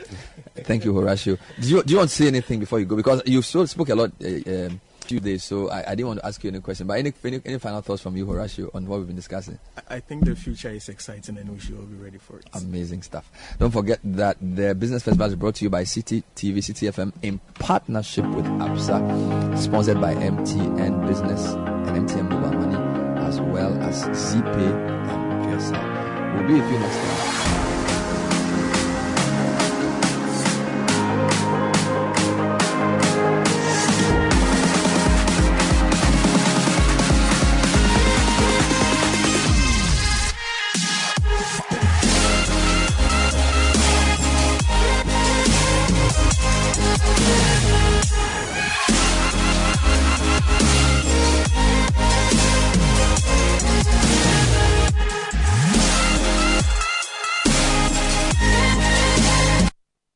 The Citi Breakfast Show.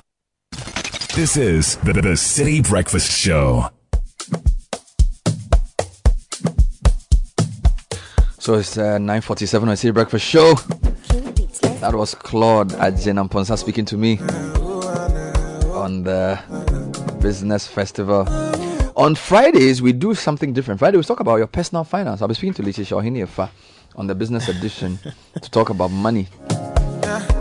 Next week, we'll go into SMEs and how to support them. But if you're looking for a snack on the go, look no further than M Foods. They bring you the Webby Baked Crunchy Biscuits. Your much-loved Webby Biscuits is all you need to complement your snacking options, both at home or at work. It can be served at corporate events, funerals, parties, and children's snacks, both at home and at school. It's crunchy, it's tasty, and it's affordable. Don't say biscuits, say Webby. Webby Biscuits available in all leading shops and supermarkets across Ghana. For bulk purchase, contact M4 Foods Limited on 053 100 3892. That's 053 100 3892 or call 0266 830003. Now, Sky, when was the last time you heard of 10% interest rate, collateral-free loan, and 1 million cedis in the same sentence? Never. Well, if you're a female entrepreneur or a young business owner or you're into agribusiness or fintech, we've got great news for you. In collaboration with the MasterCard Foundation, ABSA is offering SME loans at only 10% per annum to help you move your business to the next level. Get a collateral-free loan of up to 1 million Ghana cedis from ABSA now to grow your business. Visit ABSA SME Project Office at Region Accra, the nearest ABSA branch, or go to absa.com.gh to find out more. That's Africana City, that's ABSA. Standard Water is available with over 25 years of experience in the industry, providing quality and refreshing water to quench your thirst. This water brand is available in all the regions of Ghana. We're still expanding every year to cover the rest of the country. Standard Water is available for purchase from supermarkets, retail shops, and sales delivery trucks. For more information, call 0202 055703 or 054 7334 385. Now you're getting good insights from your data for decision making. Join the data analytics revolution and empower your team to work smart, save time, and deliver insights from data using the world's most powerful business tools, Microsoft Excel and Power BI.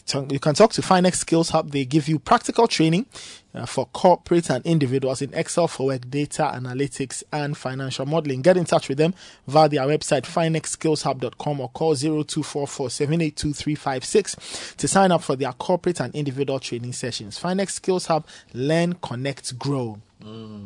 Now, are you thinking about getting that project started? Are you thinking about fees and rent and all of that? If you're a government worker, talk to First Atlantic Bank. They've got the payroll loan, which will give you up to 150,000 cedis to help sort out all those pressing issues. Visit any First Atlantic Bank branch near you or dial star 442*30# to apply and enjoy the lowest rates. First Atlantic Bank, refreshingly different. Old Mutual is 10 years. Join them in celebrating a decade of greatness. Now, do you know that Old Mutual has about 500 employees, and all of these people play crucial roles in championing customer operations. They also have a WhatsApp. They're the first to introduce WhatsApp insurance, and they have an annuity package. Talk to them on 0501-579-204 or visit oldmutual.com.gh for more info. Old Mutual, do great things every day.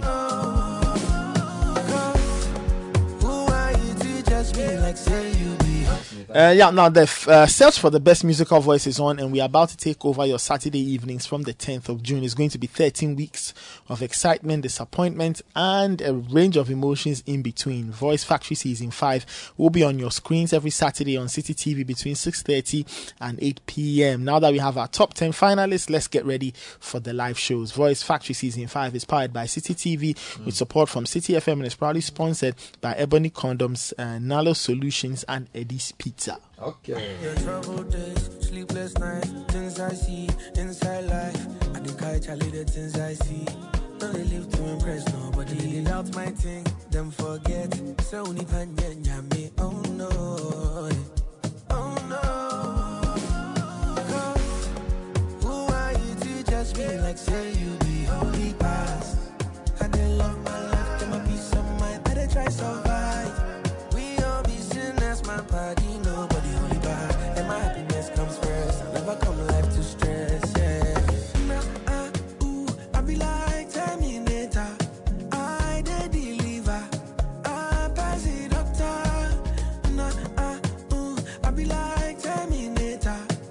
All right, so let's get back to what we've been discussing.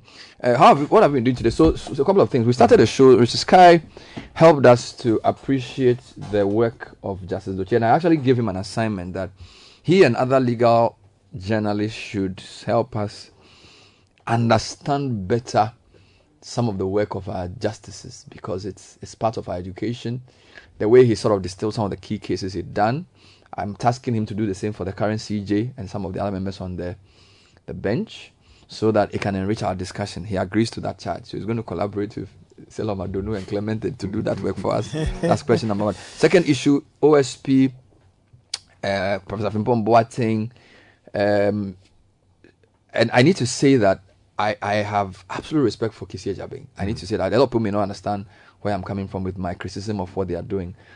I feel like the OSP has been caught in a very difficult situation where a government has not shown credibility in fighting Galamsey, and somebody from the government has come to blow the whistle, but that person has his own issues.